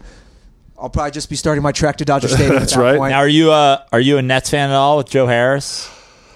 I do like Joe Harris a lot. He was at the game. I saw him at the Final Four, and he was taking photos with literally everyone. Just seems like the nicest dude. You could tell that even after he won the 3-point contest that he was a really great guy. I am rooting for that because he also, similar to Redemption, he was drafted in the second round by Cleveland, and he got dropped, and he had to spend some time in the G League, and I root for people like that. Yeah, that makes sense. Because I believe in redemption. I'm a redemption guy. That makes complete and utter sense, And I'm Tug. also a G League guy. Yeah. And the picture thing seems like a good guy. Seems like a guy worth rooting for. That's right. That's correct. And who was in the second game tonight? The Clippers, Warriors? Warriors. Clippers don't stand a chance in that series. To me, I feel like this is the game. They're going to cover the spread tonight. But no way they win. I don't think they'll win, but they'll cover. But the line feels so inflated. Yeah. Is this the last year in Oakland? Yes. It's disgusting. Why? It's just disgusting what San Francisco's doing to their teams. Have you been to Oakland? Yeah, but it's always That's disgusting. It's always first of all, Oakland's getting gentrified too. Yeah. It's always been in Oakland. To move the new football stadium all the way out of Santa Clara. That's much more egregious. I agree. Than what they're doing with. I agree, the Warriors. but I find both of them offensive. The Santa Clara thing is 'cause- it's probably the biggest mistake in professional sports, I think. Because Candlestick was already in the fucking middle of nowhere anyway. Like there's, Yeah. they could have totally done the Giant Stadium. They just built a brand new stadium right next to Candlestick. Call it Candlestick. It would have been. There's no reason that they shouldn't have done that. And they doubled But down. Oakland refuses to do anything for anybody. They've refused to fucking. There's a mound on the field when the football game happens. Yeah. You're a running back. You're running 10 inches of dirt. There's like Yeah. pipes breaking Yeah. and sewer leakages in the dugouts. Yeah, it's not good. They have great Wednesday dollar dogs for like the matinee games. It's Is that what they do super for fun. the A's? Yeah. Some of these stadiums are finally starting to figure it out. I went and I looked. We've complained a lot on this show. I looked at the Padres. They have a deal now. I don't know if they've always had this, where it's like $20 family pack deal, where especially someone like you who's got a family, you go down to the game, $20 gets you like a drink, a hot dog, a pretzel, and I'm like, finally, you're gonna have like a deal. Because these stadiums are just, Joe and I always say how ridiculous. Tug was just telling us about the pimento sandwiches down at Augusta. I had a friend mail me one. Hopefully it'll be here soon. Yeah, like Hopefully a it large holds. beer. I think it was $5 at Augusta. So it's cheap. Very affordable. And Arthur Blank has done that with the whatever Mercedes-Benz. Mercedes-Benz. Yeah, like apparently it's awesome for fans. Yeah. Except Chick-fil-A is closed because we Sunday. serve no faggots on Sunday. Unbelievable. As a quote, I was quoting somebody. So, You were quoting somebody. yeah. Chick-fil-A, I'm going to go on record. I've done this on Twitter. I'm just going to go on record right now on audio. Chick-fil-A is the most overrated, overpriced garbage. Come at me, bros. Is it overpriced? Yes, it's completely overpriced. The fact that they do not have a dollar value. This is 2019. You need an extra value meal. You need a dollar value. That's the sign of modernization. It's is absurd. extra value meal. It's absurd. It's 2019. We need 99-cent fries. Yeah. You need a 90. Minimum wage is now $15, but they sell dollar items. Like, I'm we're just losing money saying, by the second. you go to any of these spots, Burger King or Wendy's or McDonald's. I can get a dollar McChicken. You go to, Which is basically mayo on a bun. you know what? Chick-fil-A is the most overrated shit ever. It really is. It's delicious, though. It's not delicious. And for the record, now that we're talking food, I like the Polynesian sauce, personally. I just want to say, for any Cincinnati dirtballs, I know I have an uphill battle. Unlike Tiger, I have humility. I was embarrassed. I knew I was embarrassed in the LA Marathon. I'm going to try my best to beat this. I don't know if it's going to happen, but I would really like if somebody was waiting at the finish line with some cheese conies. So I just want to put that out there. I know it's going to be a struggle for me. Isn't the cheese going to get caught in your braces and the rubber bands? The braces would happen after. I would love somebody waiting at the Cincinnati Marathon finish line with some cheese conies. Well, your family lives there, so why don't you... Because it'd be nice to see some dirtballs. Okay. I'm just putting it out there in the universe. It'd be nice to have, I believe Gold Star does a 20-pack of cheese conies. I'm not going to eat 20, but, we can all share. Tug, who's your NBA Finals and NBA champion? I'm going to stick with the Warriors. It's another big series of the Rockets. I like the Rockets' call, though. I'm going to go Raptors Raptors. and Warriors. Raptors, Warriors. This could be different because I think you went Bucks, right? I'm going Bucks And 100%, finals. it'll 100% not happen. So I obviously have to go Right. off Yeah. that. Okay. Yeah. Does hurt my chances. Yeah. Prano's not going to like this. I'll tell you what. No, you better not. Stay the fuck away from me. If you do it, I won't do the show. If I'm so sorry. you light my money on fire, how dare you? You're Mr. Like, till somebody beats the Warriors. Till somebody beats them. No, instead of beating the Warriors, till somebody beats the Warriors. Don't you fucking dare. There's a lot of cracks in that armor this year. You know, they had some losing streaks. They have a 4-game losing streak at one point. You know, they went 3 out of 10 at one point. So sorry, Joe. This is ridiculous. I'm just saying, the Warriors. I never thought I would say this, but You're Mr. D'Antoni's never win a can't even win a series. I know. Relax. I'm just kind of airing it out right now. I'm thinking it through here live on the show. I think that this would be the year that the Warriors go down. I don't know what's going on in the head of Kevin Durant. I think there's a lot in his head as far as next year, which, you know, obviously is a huge decision. I don't think he's going to stay in Golden State.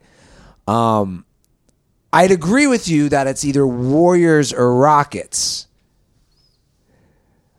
From a fan standpoint, I want to see the Warriors go down because they are the villain. They are the evil empire. So have them go down to the Bucks. I'll be rooting for the Bucks. Like the Bucks are America's team this year, I think, led by a Greek. How about this? I just won't say it, or do you want me to say it? Just say it. We need it on record. So they would play in the second round, the Rockets, Warriors. I want to see Joe cry. He wasn't emotional with Tigers win yesterday. I want to see the tears flow. I have a 12-1. Right now. I told everybody to take him a 12-1 in that moment, and he was like, "Not happening." He literally goes, "Not happening." That was 6 weeks ago. Well, you know, I changed my mind. I'm a fickle guy. Well, who is it? Give it to us. Give us the Okay, finals. I'll stick with the Warriors. Thank God. I'm done. Because the more I think about it, they do have 5 All-Stars. But it doesn't mean I'm not rooting against them. Great. So you got Warriors, Bucks. Is that your finals? And if it's Warriors-Bucks, I would go Warriors again Yeah. for another title. We'll change again in the semifinals. Can we talk about how Luke Walton? Yeah, of course. Immediately snatched up by the Kings. Also, I don't understand the firing. I think is very questionable as well. Of Luke Walton? No, Dave. Yeah. I agree with you. Like they overachieved. You plus 14 on your season win total. What's And the you get rationale immediately behind? fired. What's the rationale behind that? A lot of the talk was that, like, down the stretch, they faltered, and that there was a couple of key games, you know, getting blown out by terrible teams and whatever. But guess what? That's what happens when your team's super young. These guys play 30 games a year in college. Now they're in the NBA and they're playing 82 In the Western Conference. Yeah, in the Western Conference. I thought that was a stupid firing. Dave Yerger, You're not going to work here anymore. Yeah. I thought that was a reckless firing. Look what he did. Like, people are all on the Kings. Everybody's on the Kings, and then, like, the coach is the problem? What's hilarious is the Kings have been for years seen internally as just a joke. Yeah. Just a joke. And Luke Walton thinks he's so happy to immediately, like, I mean, yes, he got fired, but, like, he couldn't have jumped faster at this job. It's a much better situation. He thinks it's a better situation. It's still a joke. Yeah. By all accounts. And it is a much better situation talent-wise and going forward and not having the pressure of being the coach of the Lakers. But if the Kings are firing coaches, I mean, how secure is Walton's job? I mean, like, there's a few former player GMs now that are, I mean, Vladdy's got, like, it seems like he has a lot of authority in that system. Yeah. I don't know whether that's going to work. It hasn't, I mean, there's some improvements, but, you know, they're not perfect. They've had some weird veteran signings. I think they signed what's-his-face from the Spurs, who was on the Pacers, and what's his name? From Indianapolis, went to IUPUI. George Hill? George Hill. They signed George Hill for, like, a big contract that they had to dump. But I was like, Steven Jackson? Yeah. But we'll see with that. But like, Jerry West, probably cream of the crop. Magic was a bust. Former player. Elton Brand is interesting. The jury's still out, I guess, seeing him as a GM. But made some moves, took some shots. Paxson, Ainge. Yeah, Ainge I think is doing pretty well. So we'll see. You know, Kerr, obviously a terrible GM, and wasn't great. Yeah, went back into broadcasting. He went for late career Shaq and Mike D'Antoni's offense. He did give a late career Shaq. Can we bring it back to the Lakers for a minute with this current situation? But I love how you alerted I was mid running, and I saw that alert that you texted Joe and I when it happened. Ty Lue season. Oh, I know. You guys got a ton of love for that little video with Ty Lue stepping over Luke Walton. You know what's funny? I was running. I was doing my dreaded hill run up the Palisades, and this shit was happening. And I was like mid run, and I was like, "Fuck!" I like texted Nick D'Alessandro. I'm like, "Yo, dude, I got an idea. We got to do this." I was like, "I'm mid running, so I just gotta let you know quick. Can you replace the faces of Luke Walton and Ty Lue with Allen Iverson and Ty Lue?" Yeah, I go because that's the joke. Which then again, social media. People were like, "Dude," like people were responding like, "Ty Lue was the one on the ground." I'm like, that is the joke. It's role reversal. Anyway, Ty Lue, we agreed that is not the best coach, but he won a title with the Cavs. So if he lets LeBron do what he wants to do, is that the worst hire? It's not the worst. I actually think the momentum has shifted to Monty Williams a little bit. The Sixers. Well, yeah, whatever. Well, I'm not even sure where he is. Isn't he assistant on the Sixers? Sixers right now. I mean, he had he lost his wife a couple years ago tragically, but everyone respects him and know he's a good coach. I have no idea what the answer is going to be with the Lakers. I mean, I think the answer for the Lakers should be going It seems like Monty Williams would be being put in a situation of being a first-year coach that has to win immediately. All the pressure of LeBron. Obviously, it doesn't matter unless they improve their roster. And now their president of basketball operations is gone, and as Pelinka is staying, I guess. Yep. But I would have thought that they would have done the Godfather offer and tried to steal somebody's coach or tried to I know he owns part of the team, but Riley back and for 30% of the Lakers and the president of basketball operations and whoever he wants, and he fucking brings Spoelstra with some crazy thing where they go and get somebody who's going to change everything. Move Jerry West back across town. You know what's fascinating about the Lakers is that, did we talk about this? Everything runs together for me. Did we talk about this last episode? I know I was talking about this at the Sycamore Tavern with one of the comics. The Lakers they're a family-owned business that doesn't have other business interests. Does that make sense? Yeah. That's very rare nowadays where the Buss family's business is the team. And you don't see that in most pro sports teams now. Another example is maybe the Cincinnati Bengals. I can't think of many other ones. I'm sorry? The Maras in football. The Maras of football, okay. So that's another good example. But my argument could be Jerry. A lot of these family-owned teams now seem to be they're not making the best business decisions because it's not like a guy who bought a team who put other people in place. Is there anything to my argument that might be the case? My point is the Busses are not making a lot of the right moves, clearly. Well, it's all Jerry Buss was, one thing, and now that's what I'm saying. It's people. It's just been handed over, and that's my point. It's been handled with incompetence. You look at the Steinbrenners, kind of the same thing. Yeah. In the Yankees, it's the answer is probably just But you consider Cashman a success, right? He's not. Yeah, but I mean, to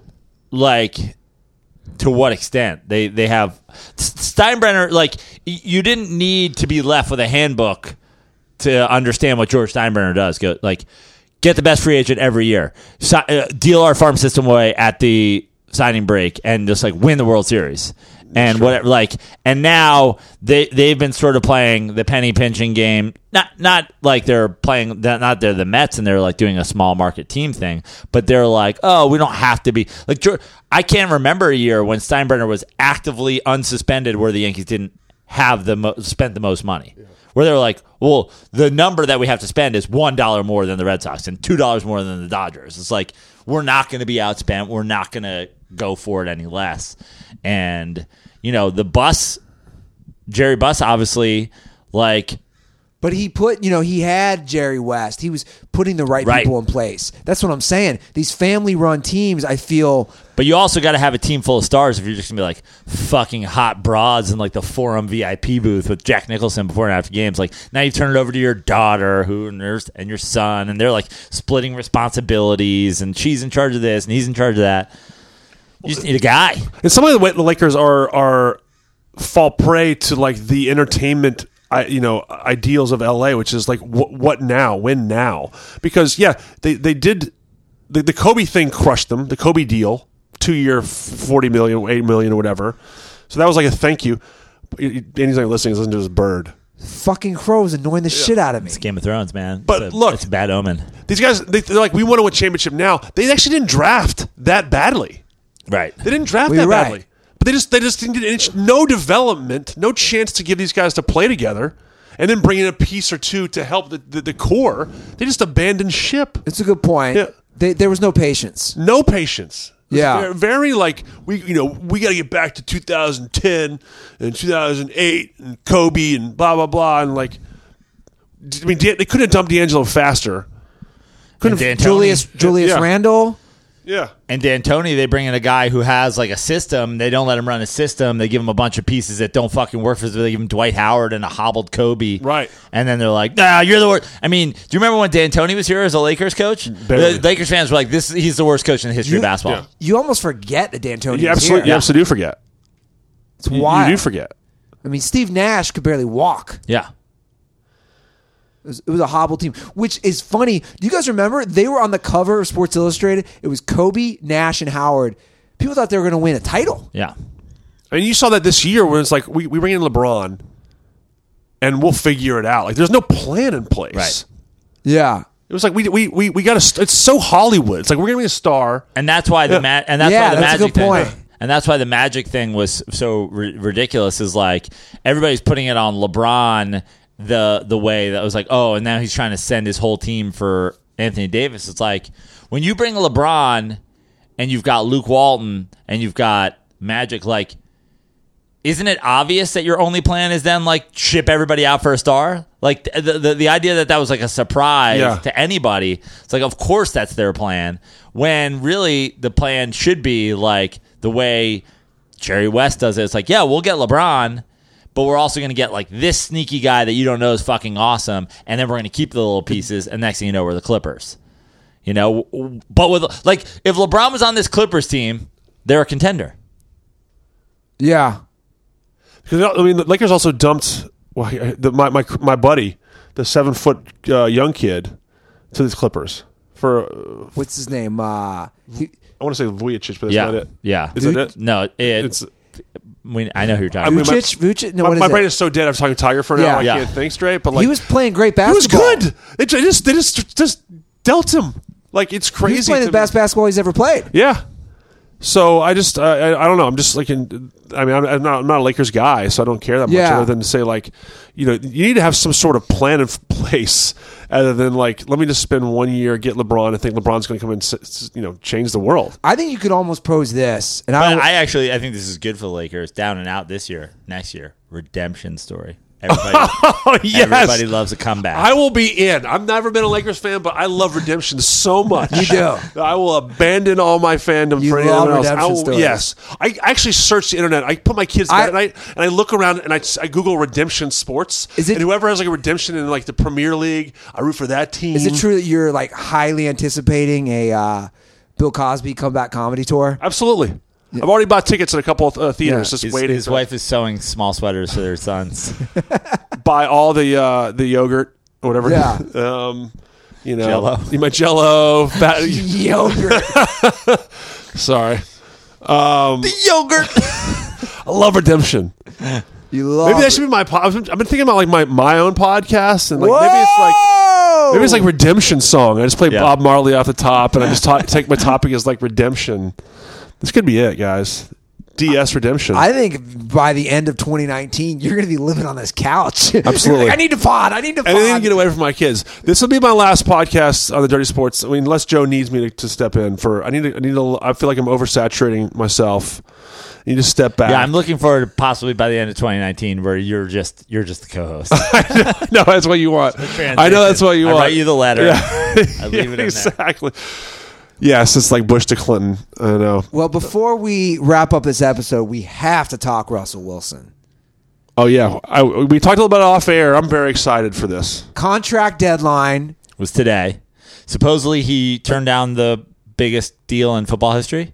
Supposedly.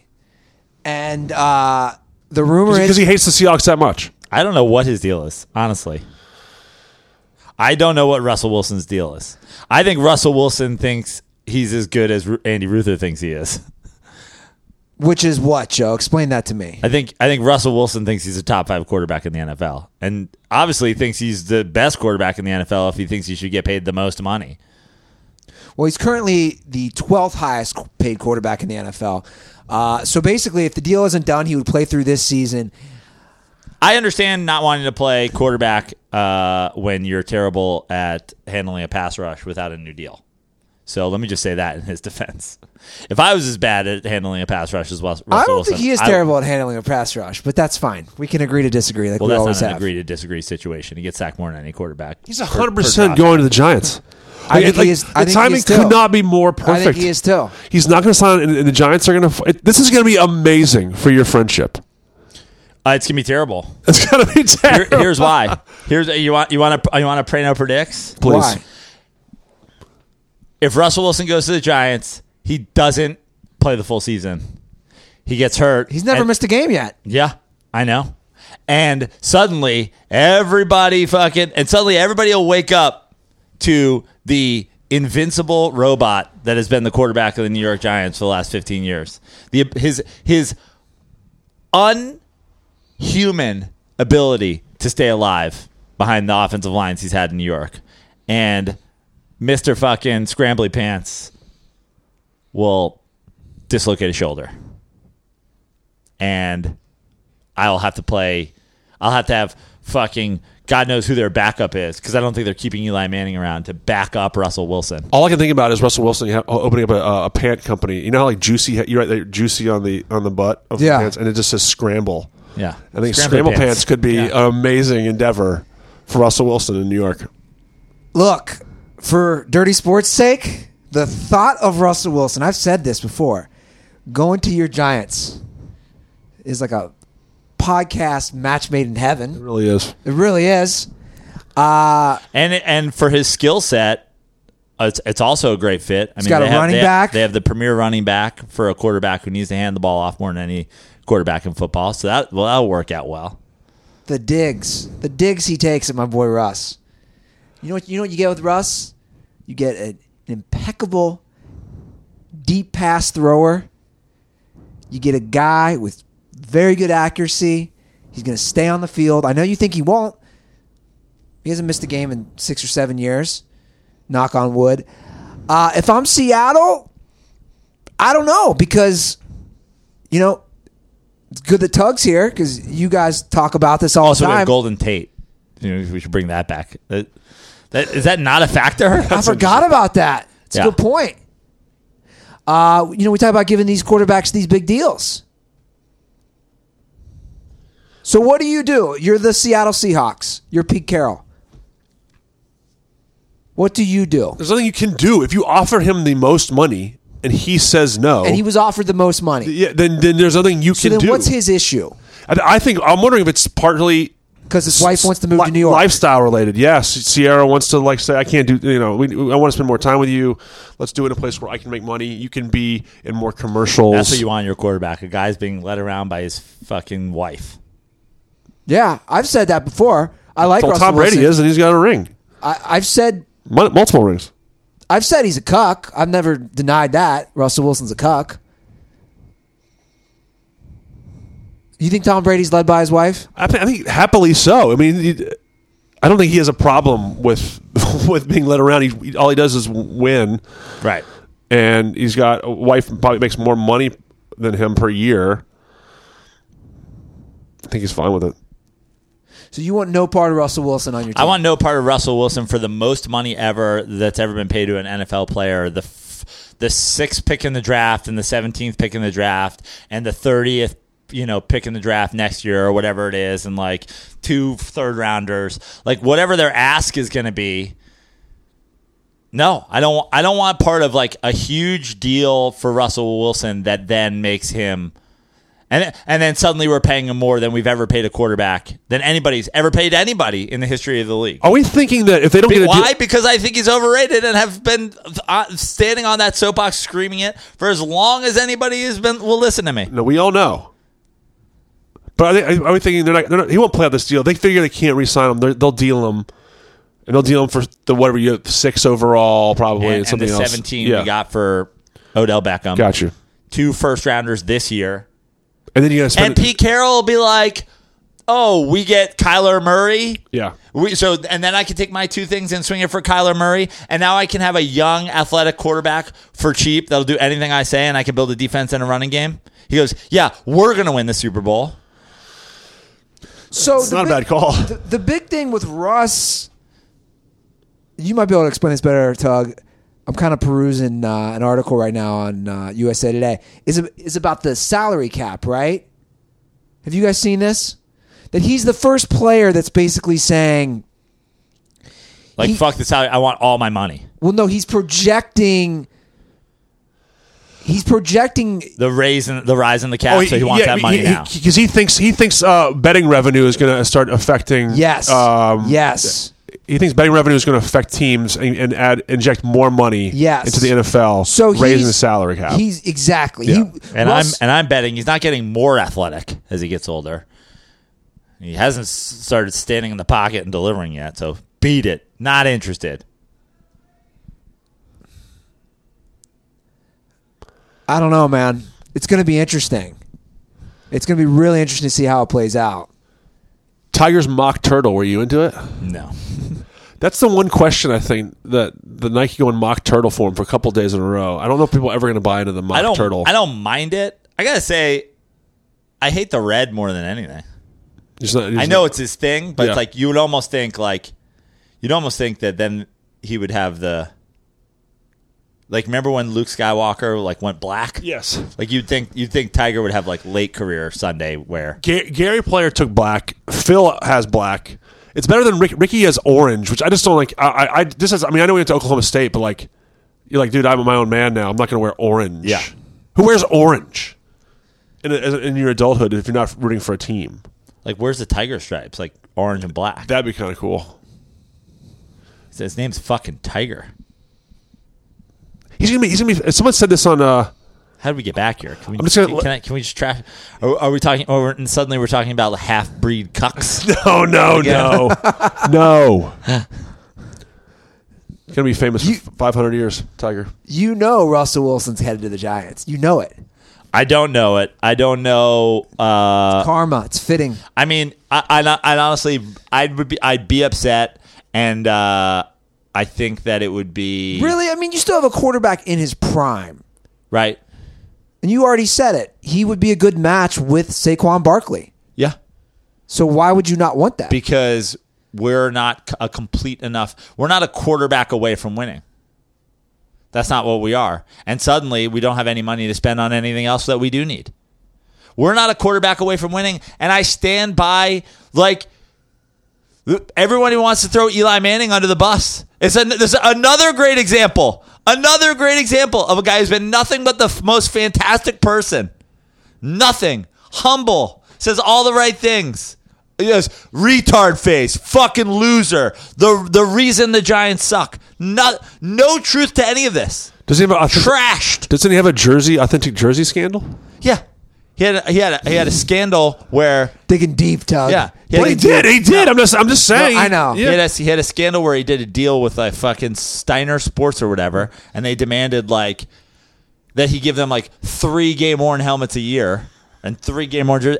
And he said, I have one helmet, and I won the Super Bowl in it. Give him a helmet that was the other helmet that I didn't wear, or some shit like that. That sounds. How can you root for that guy? Yeah. Yeah, but I don't think it's... The Giants are not a quarterback away from winning.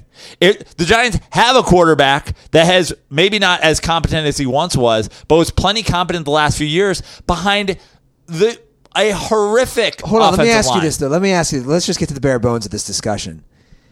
You go from Eli. How many games did the Giants win last year? 3 or 4? 5 games. What's the win total going from Eli to Russell Wilson? Russell Wilson would become Russell Wilson in the NFC East. Now, suddenly, we're the 9-win team that loses in the first round of the playoffs. Yay! And then we're blaming it on how they gave Saquon the ball so much, and they didn't let... Hold on a second. That's the reason I'm asking. So you're saying the team does win more games under Russell Wilson? If the team improves in terms of just an overall growth, Saquon second year, the defense is a little bit better. If the defense sucks and the offensive line is as bad as it was, which it's not possible for it to be as bad as it was, Russell Wilson going to win 7 games in New York. But you agree that he's an upgrade over current Eli? Slight upgrade. See, I find that ridiculous. Well, look at any number you want to look at. Yeah, we can. What do you look at any number you want to look at besides touchdowns, because the Giants can't fucking move the ball and can't stay on the fucking field. Look at completion percentage. Look at yards per attempt. Look at all of it. Look at it all. Look at their yearly everything, year in and year out. Russell Wilson and Eli Manning, grossly comparable. I can't believe we're here again at this conversation. I can't believe it. But here's why. Here's the answer. Here's the answer. Why isn't Russell Wilson already the highest paid player in football? What's happening? Well, he was clearly... They're trying to make him. Yeah, I was saying he was offered. He got the offer. So now he's not ever signing with the Seahawks. You put it at 0% chance that he's a Seahawk. If what Andy says is to be believed. But I'm saying he might think he deserves more money than they've offered him. Yeah. And that to me sounds more like a Russell Wilson issue. Yeah. It also sounds like they're like, we don't value as much as you value you. I mean, to think, though, that he's a slight upgrade. Well, he's trying to do like implied odds in gambling, where he's like, I like the deal. I want the deal that's going to happen 4 years from now. Yeah, because the revenue is going to be in better, right? And also this just the number. Yeah, he wants to be the highest paid player in football, but that was Matt Stafford 2 years ago. Yeah, that was Kirk Cousins this summer. That just keeps being the quarterback who comes up and gets it. Yeah. Now, I want all of this, and Pete Carroll's like, I mean, I'll do it. If the Giants are giving me the 6 and 17, I think Pete Carroll's happy to do it. He's letting Russell Wilson throw the ball fucking 17 times a game. How confident is Pete Carroll in Russell Wilson when he's throwing the ball 17 times a game? It's a passer league. I don't think it's a lack of confidence in Russell Wilson. I just think Pete Carroll knows what wins, and look, they won 10 games. Well, what wins if you're the Patriots is throwing the ball 40 times a game, and what wins if you're the Chiefs is throwing the ball 50 times a game. I mean, and what wins if you're the Rams is throwing the ball 30 times a game. But now, what wins if you're the Seahawks is defense and running the football. Those examples you just used actually aren't necessarily true. Both the Rams and the Patriots, different game plans because they had running games. Sometimes wouldn't throw the ball that much. They'd run the ball. They'd adapt. I mean, Tom Brady threw 1 touchdown pass the entire playoffs. So I'm just saying, like, look, man, we're going to just... Do you think there's a game last year where Tom Brady threw the ball 17 times or less? No, there probably isn't. But I also know that, in my opinion, they hold Russell Wilson back too much. I think... Well, your opinion is different than wildly successful football coach Pete Carroll's and that's fine. I'm not calling I'm not saying I'm smarter than Pete Carroll by any means. I'm saying you're very much not smarter than Pete Carroll. Let me ask you a question that is more interesting to me. If an organization and you're the Seahawks and someone says we'll give you 6 and 17 overall for Russell Wilson, does that interest you? Yeah, for sure, 100%. We've all discussed it. You know, we're in a different era now. With the quarterback, with money, I'm not a guy saying you don't. I'm not okay. So now you're the Packers GM. We give you the 6 and the 17 for Aaron Rodgers. the 6th and 17th for Aaron Rodgers, I've never put Russell Wilson on Aaron Rodgers' level. Well, you're putting him in the same 5. You're calling him a top 5 quarterback. So is Aaron Rodgers the only guy you're not doing that deal for? Probably. Maybe Patrick Mahomes. I mean, look, I have full confidence in Russell Wilson. That's why I'll be honest. I will be fully honest right now. Part of me wants him to go to the Giants to see how he does on a different team. There's a curiosity factor there. I'm not, you've made the jokes for all these years, Prano, that I'm a Seahawks fan, which is just wildly inaccurate. I'm a fan of the player. I like Russell Wilson. I don't give a shit about the Seahawks. I like watching Russell Wilson play. I would like watching him play on the Giants. In fact, we could get matching Russell Wilson jerseys and watch games together. You're shaking your head. Yeah, no? because I already have an Odell Beckham jersey that I can't wear anymore. I don't need to get to week 12 next year when Scrambly Pants is fucking his leg coming out his shoulder. Scramble. Scrambly Pants. Just accept him, Joe. I have no Him interest. and Saquon? I have no interest. To me, if I'm the Giants, I'm not giving up the 6 and the 17. Then what are you doing? You drafting a quarterback? Yeah. See, to me, that's interesting because we all agree, right, that it's very hit or miss when you're drafting quarterbacks. Exactly. Extremely hit or miss. Whether you believe Russell Wilson's a top 5 quarterback or not, we can all agree he's proven himself to be a very efficient NFL quarterback. Agreed? So we all know he's a good NFL quarterback. He's a quality NFL quarterback. Great. I don't want to pay a quality NFL quarterback the most money that's ever been paid to a football player in the history of the league. So I have to agree with Joe. To me, if like, So what do you do? like, I think if I'm the Seahawks are not winning the Super Bowl this year, so I would move Russell Wilson to 6 and 17. That just seems like a no-brainer. Yeah. And take your shots with you draft 2 quarterbacks at 6 and 17 if you wanted to. Or you could put those two together and draft anybody you want in the entire league. Like the Cardinals have a quarterback, right? I That's mean, I don't right. know if they're going for Kyler Murray, but like they're definitely keeping Rosen if they get the 6 and the 17 for it.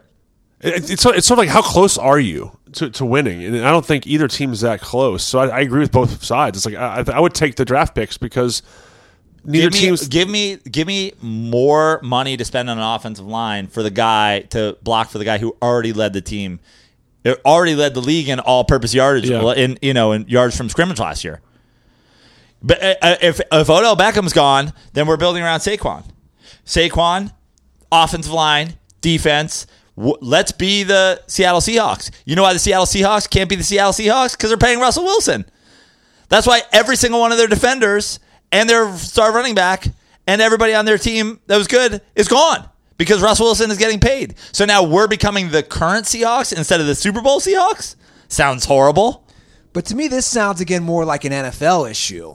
The league on a whole of we've discussed it, the whole quarterback paying situation. That's what this seems like to me. Of who are we going to pay and for what amount and what does it do to our team? That's why I believe you have to trust your evaluation of each player and say, like, everybody wants to paint fucking, the guy who destroyed his cell phone and fucking has a Trump hat in his locker, Tom Brady, as like the most charitable guy of all time. It's like, is he charitable for always taking a better deal? Or is Tom Brady smart enough to know his actual value to the New England Patriots? And that they went 4-1 with a combination of Garoppolo and Brissett, and they went 11-5 with Matt Castle. And if push comes to shove, your head coach and your GM are the same person, and Bill Belichick's like, dude, no, we're not giving you part of the ownership of the team and this number that's going to account for how the salary cap's going to change in 5 years. We'll just start Garoppolo. Go to the Niners. Go home. Go. Like, that's the question that you have to, like, is Tom Brady doing this for the better of the team, or does Tom Brady know his actual value? But let me ask you about Aaron Rodgers. I think it's neither of those, to be honest. I think he's such a chip on his shoulder to be immortalized. Brady. Yes, and I think he also knows that that comes with Belichick and the Patriots. That's true. But he's like, he listen, doesn't want to. He wouldn't want to take the chance of having to go somewhere else and be trying to chase. That's very true because he also says, hey, look, I know that by giving up some money, I'll get more better players in here that my coach and GM can help us make us champions because I'll be immortalized. I'll make money on the back end of that forever. I'm also living with someone who's infinitely rich. Yeah. And I make money on the side doing, selling Uggs. Like he understands that it will make money for him later. Yeah. But Russell Wilson's living with a woman who makes plenty of money too. I agree. And so But what's his deal? that woman is also saying, I want to be in New York. Well, Lala said that she wanted to be in New York with Carmelo. How the fuck did that work out? Like, this ain't always the best. You're a fucking I'm not world saying superstar. I'm not saying I agree with it. I'm just saying that's Keep the situation. Your fucking R&B, fucking no pass rush handling, fucking scrambly pants off my football team. Well, Joe, Scramble. I'm looking at the numbers.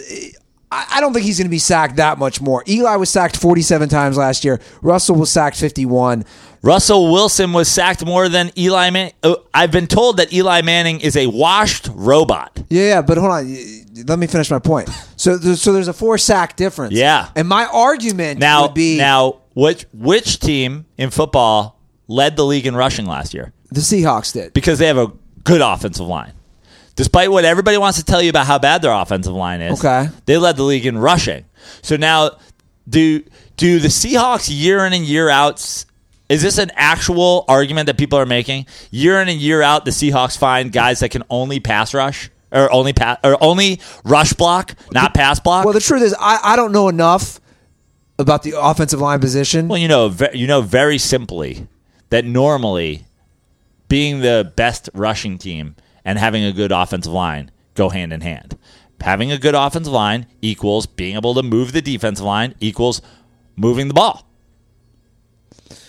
Well, not necessarily. Eli Manning's offensive line sucks dick, which is why he almost got sacked as much Do you think the Cowboys as Russell Wilson. Do you think and maybe Tug can hop in here on this?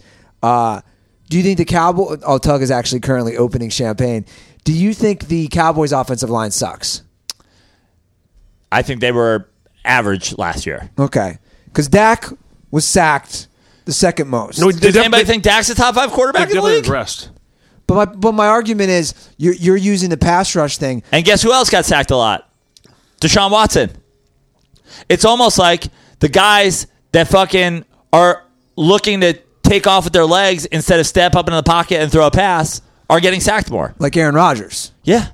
Because he was sacked the 5th most. Yeah. He's right behind Russell Wilson. I'm giving you an update. I've opened some champagne to celebrate Tiger, but also to numb myself as I listen to yet another Russell Wilson, Eli Manning We're not debate. debating. I'm not even debating. I'm just telling you why I have no interest. I don't like you saying that. We're not debating. I'm just telling you Andy facts and trying to get him to understand how they factor in. And I'm responding with facts too. I'm posing a lot of questions. I'm saying, Aaron Rodgers is sacked 49 times last year. Russell Wilson is sacked 51 times. My argument is, Aaron Rodgers' team sucked. Do you think Russell Wilson's team was that great last year? Again, Chris Carson and who's their running backs? They led the league in rushing. Carson, Mike Davis, Rashad Penny. I mean, This look, is delicious, by the way. Saquon Barkley, Todd Gurley, all these guys. That was the team that led the league in running the football. because they had a great little trio. They had they had guys who fit the mold. We talk about Belichick. I think Pete Carroll's great at doing that. Anyway, that's fine. You don't want him on your team. Certainly not. I mean, yes, I do want Russell Wilson on my team. Of course I do. I want the Russell Wilson that won the Super Bowl with the Seahawks on my team. A guy that $2 million. Yeah, $2 million. Wasn't even projected to be the starter going into the fucking season before. Drafted in whatever goddamn round. Third, I believe. Yeah. Yes. Knows his goddamn role. I don't want R&B fucking want to be the highest paid player in football, Russell Wilson, on my team. No, I do not. Thank you. Good day, sir. Tug, how does that taste out of a Rams cup? This tastes delicious. Does it? I mean, it's a great cup with a great drink, celebrating a great golfer. Now talking about 2 great football players. Hall of Fame quarterbacks? They're both Hall of Famers. You're saying Russell Wilson's already a Hall of Famer? One, Eli. I was saying, even I wouldn't have jumped that too quickly. Okay, guys, that's the episode. We've gone on. We had no video today. It was fun. I actually liked the setup. I liked No Chill sitting over there. I enjoyed it. Tug, it's always a pleasure having you. Guys, thanks for having me on. Send your best to the family for allowing you out again. Yep. Now I'm going back into the cave, and you'll see me again. Maybe for NFL, NBA Finals or draft. Draft is always fun. Cowboys don't have a first-round draft pick, though, so who cares? At Tug Coker. At Tug Coker on Instagram. At Tug Coker on Twitter. Thanks, everybody. At Andy Ruther on Twitter and Instagram. At The Dirty Sports. And my guy Joe over here, he's on his phone. You can follow him at Fix Your Life on Twitter and at Joe Prano on the gram. I believe Tug and I are going to be supporting Joe, and you guys should too, this Thursday at the Comedy Store for his Just for Laughs showcase. We got to get our boy up north. Let's follow along this theme. North of the wall. Yeah, this Game of Thrones theme. By the way, I want to do a quick shout out, and I tweeted this to Twerks at Wolves. I want to do a quick shout out, now that you mentioned Game of Thrones, to Fat Jason Kidd. I don't know why Fat Jason Kidd, but every time I see Bran on Game of Thrones, because he's always in the corner watching in that wheelchair, every time I see Bran, I think of Fat Jason Kidd watching us at the Giants-Mets game. So shout out to Fat Jason Kidd. Yeah, shout out to Fat Jason. Don't know him. Great. Is that it? Yeah. We done? That's it. All right, Dirtballs. We'll get to calls next episode. Thanks for tuning in. Have a great week and stay dirty.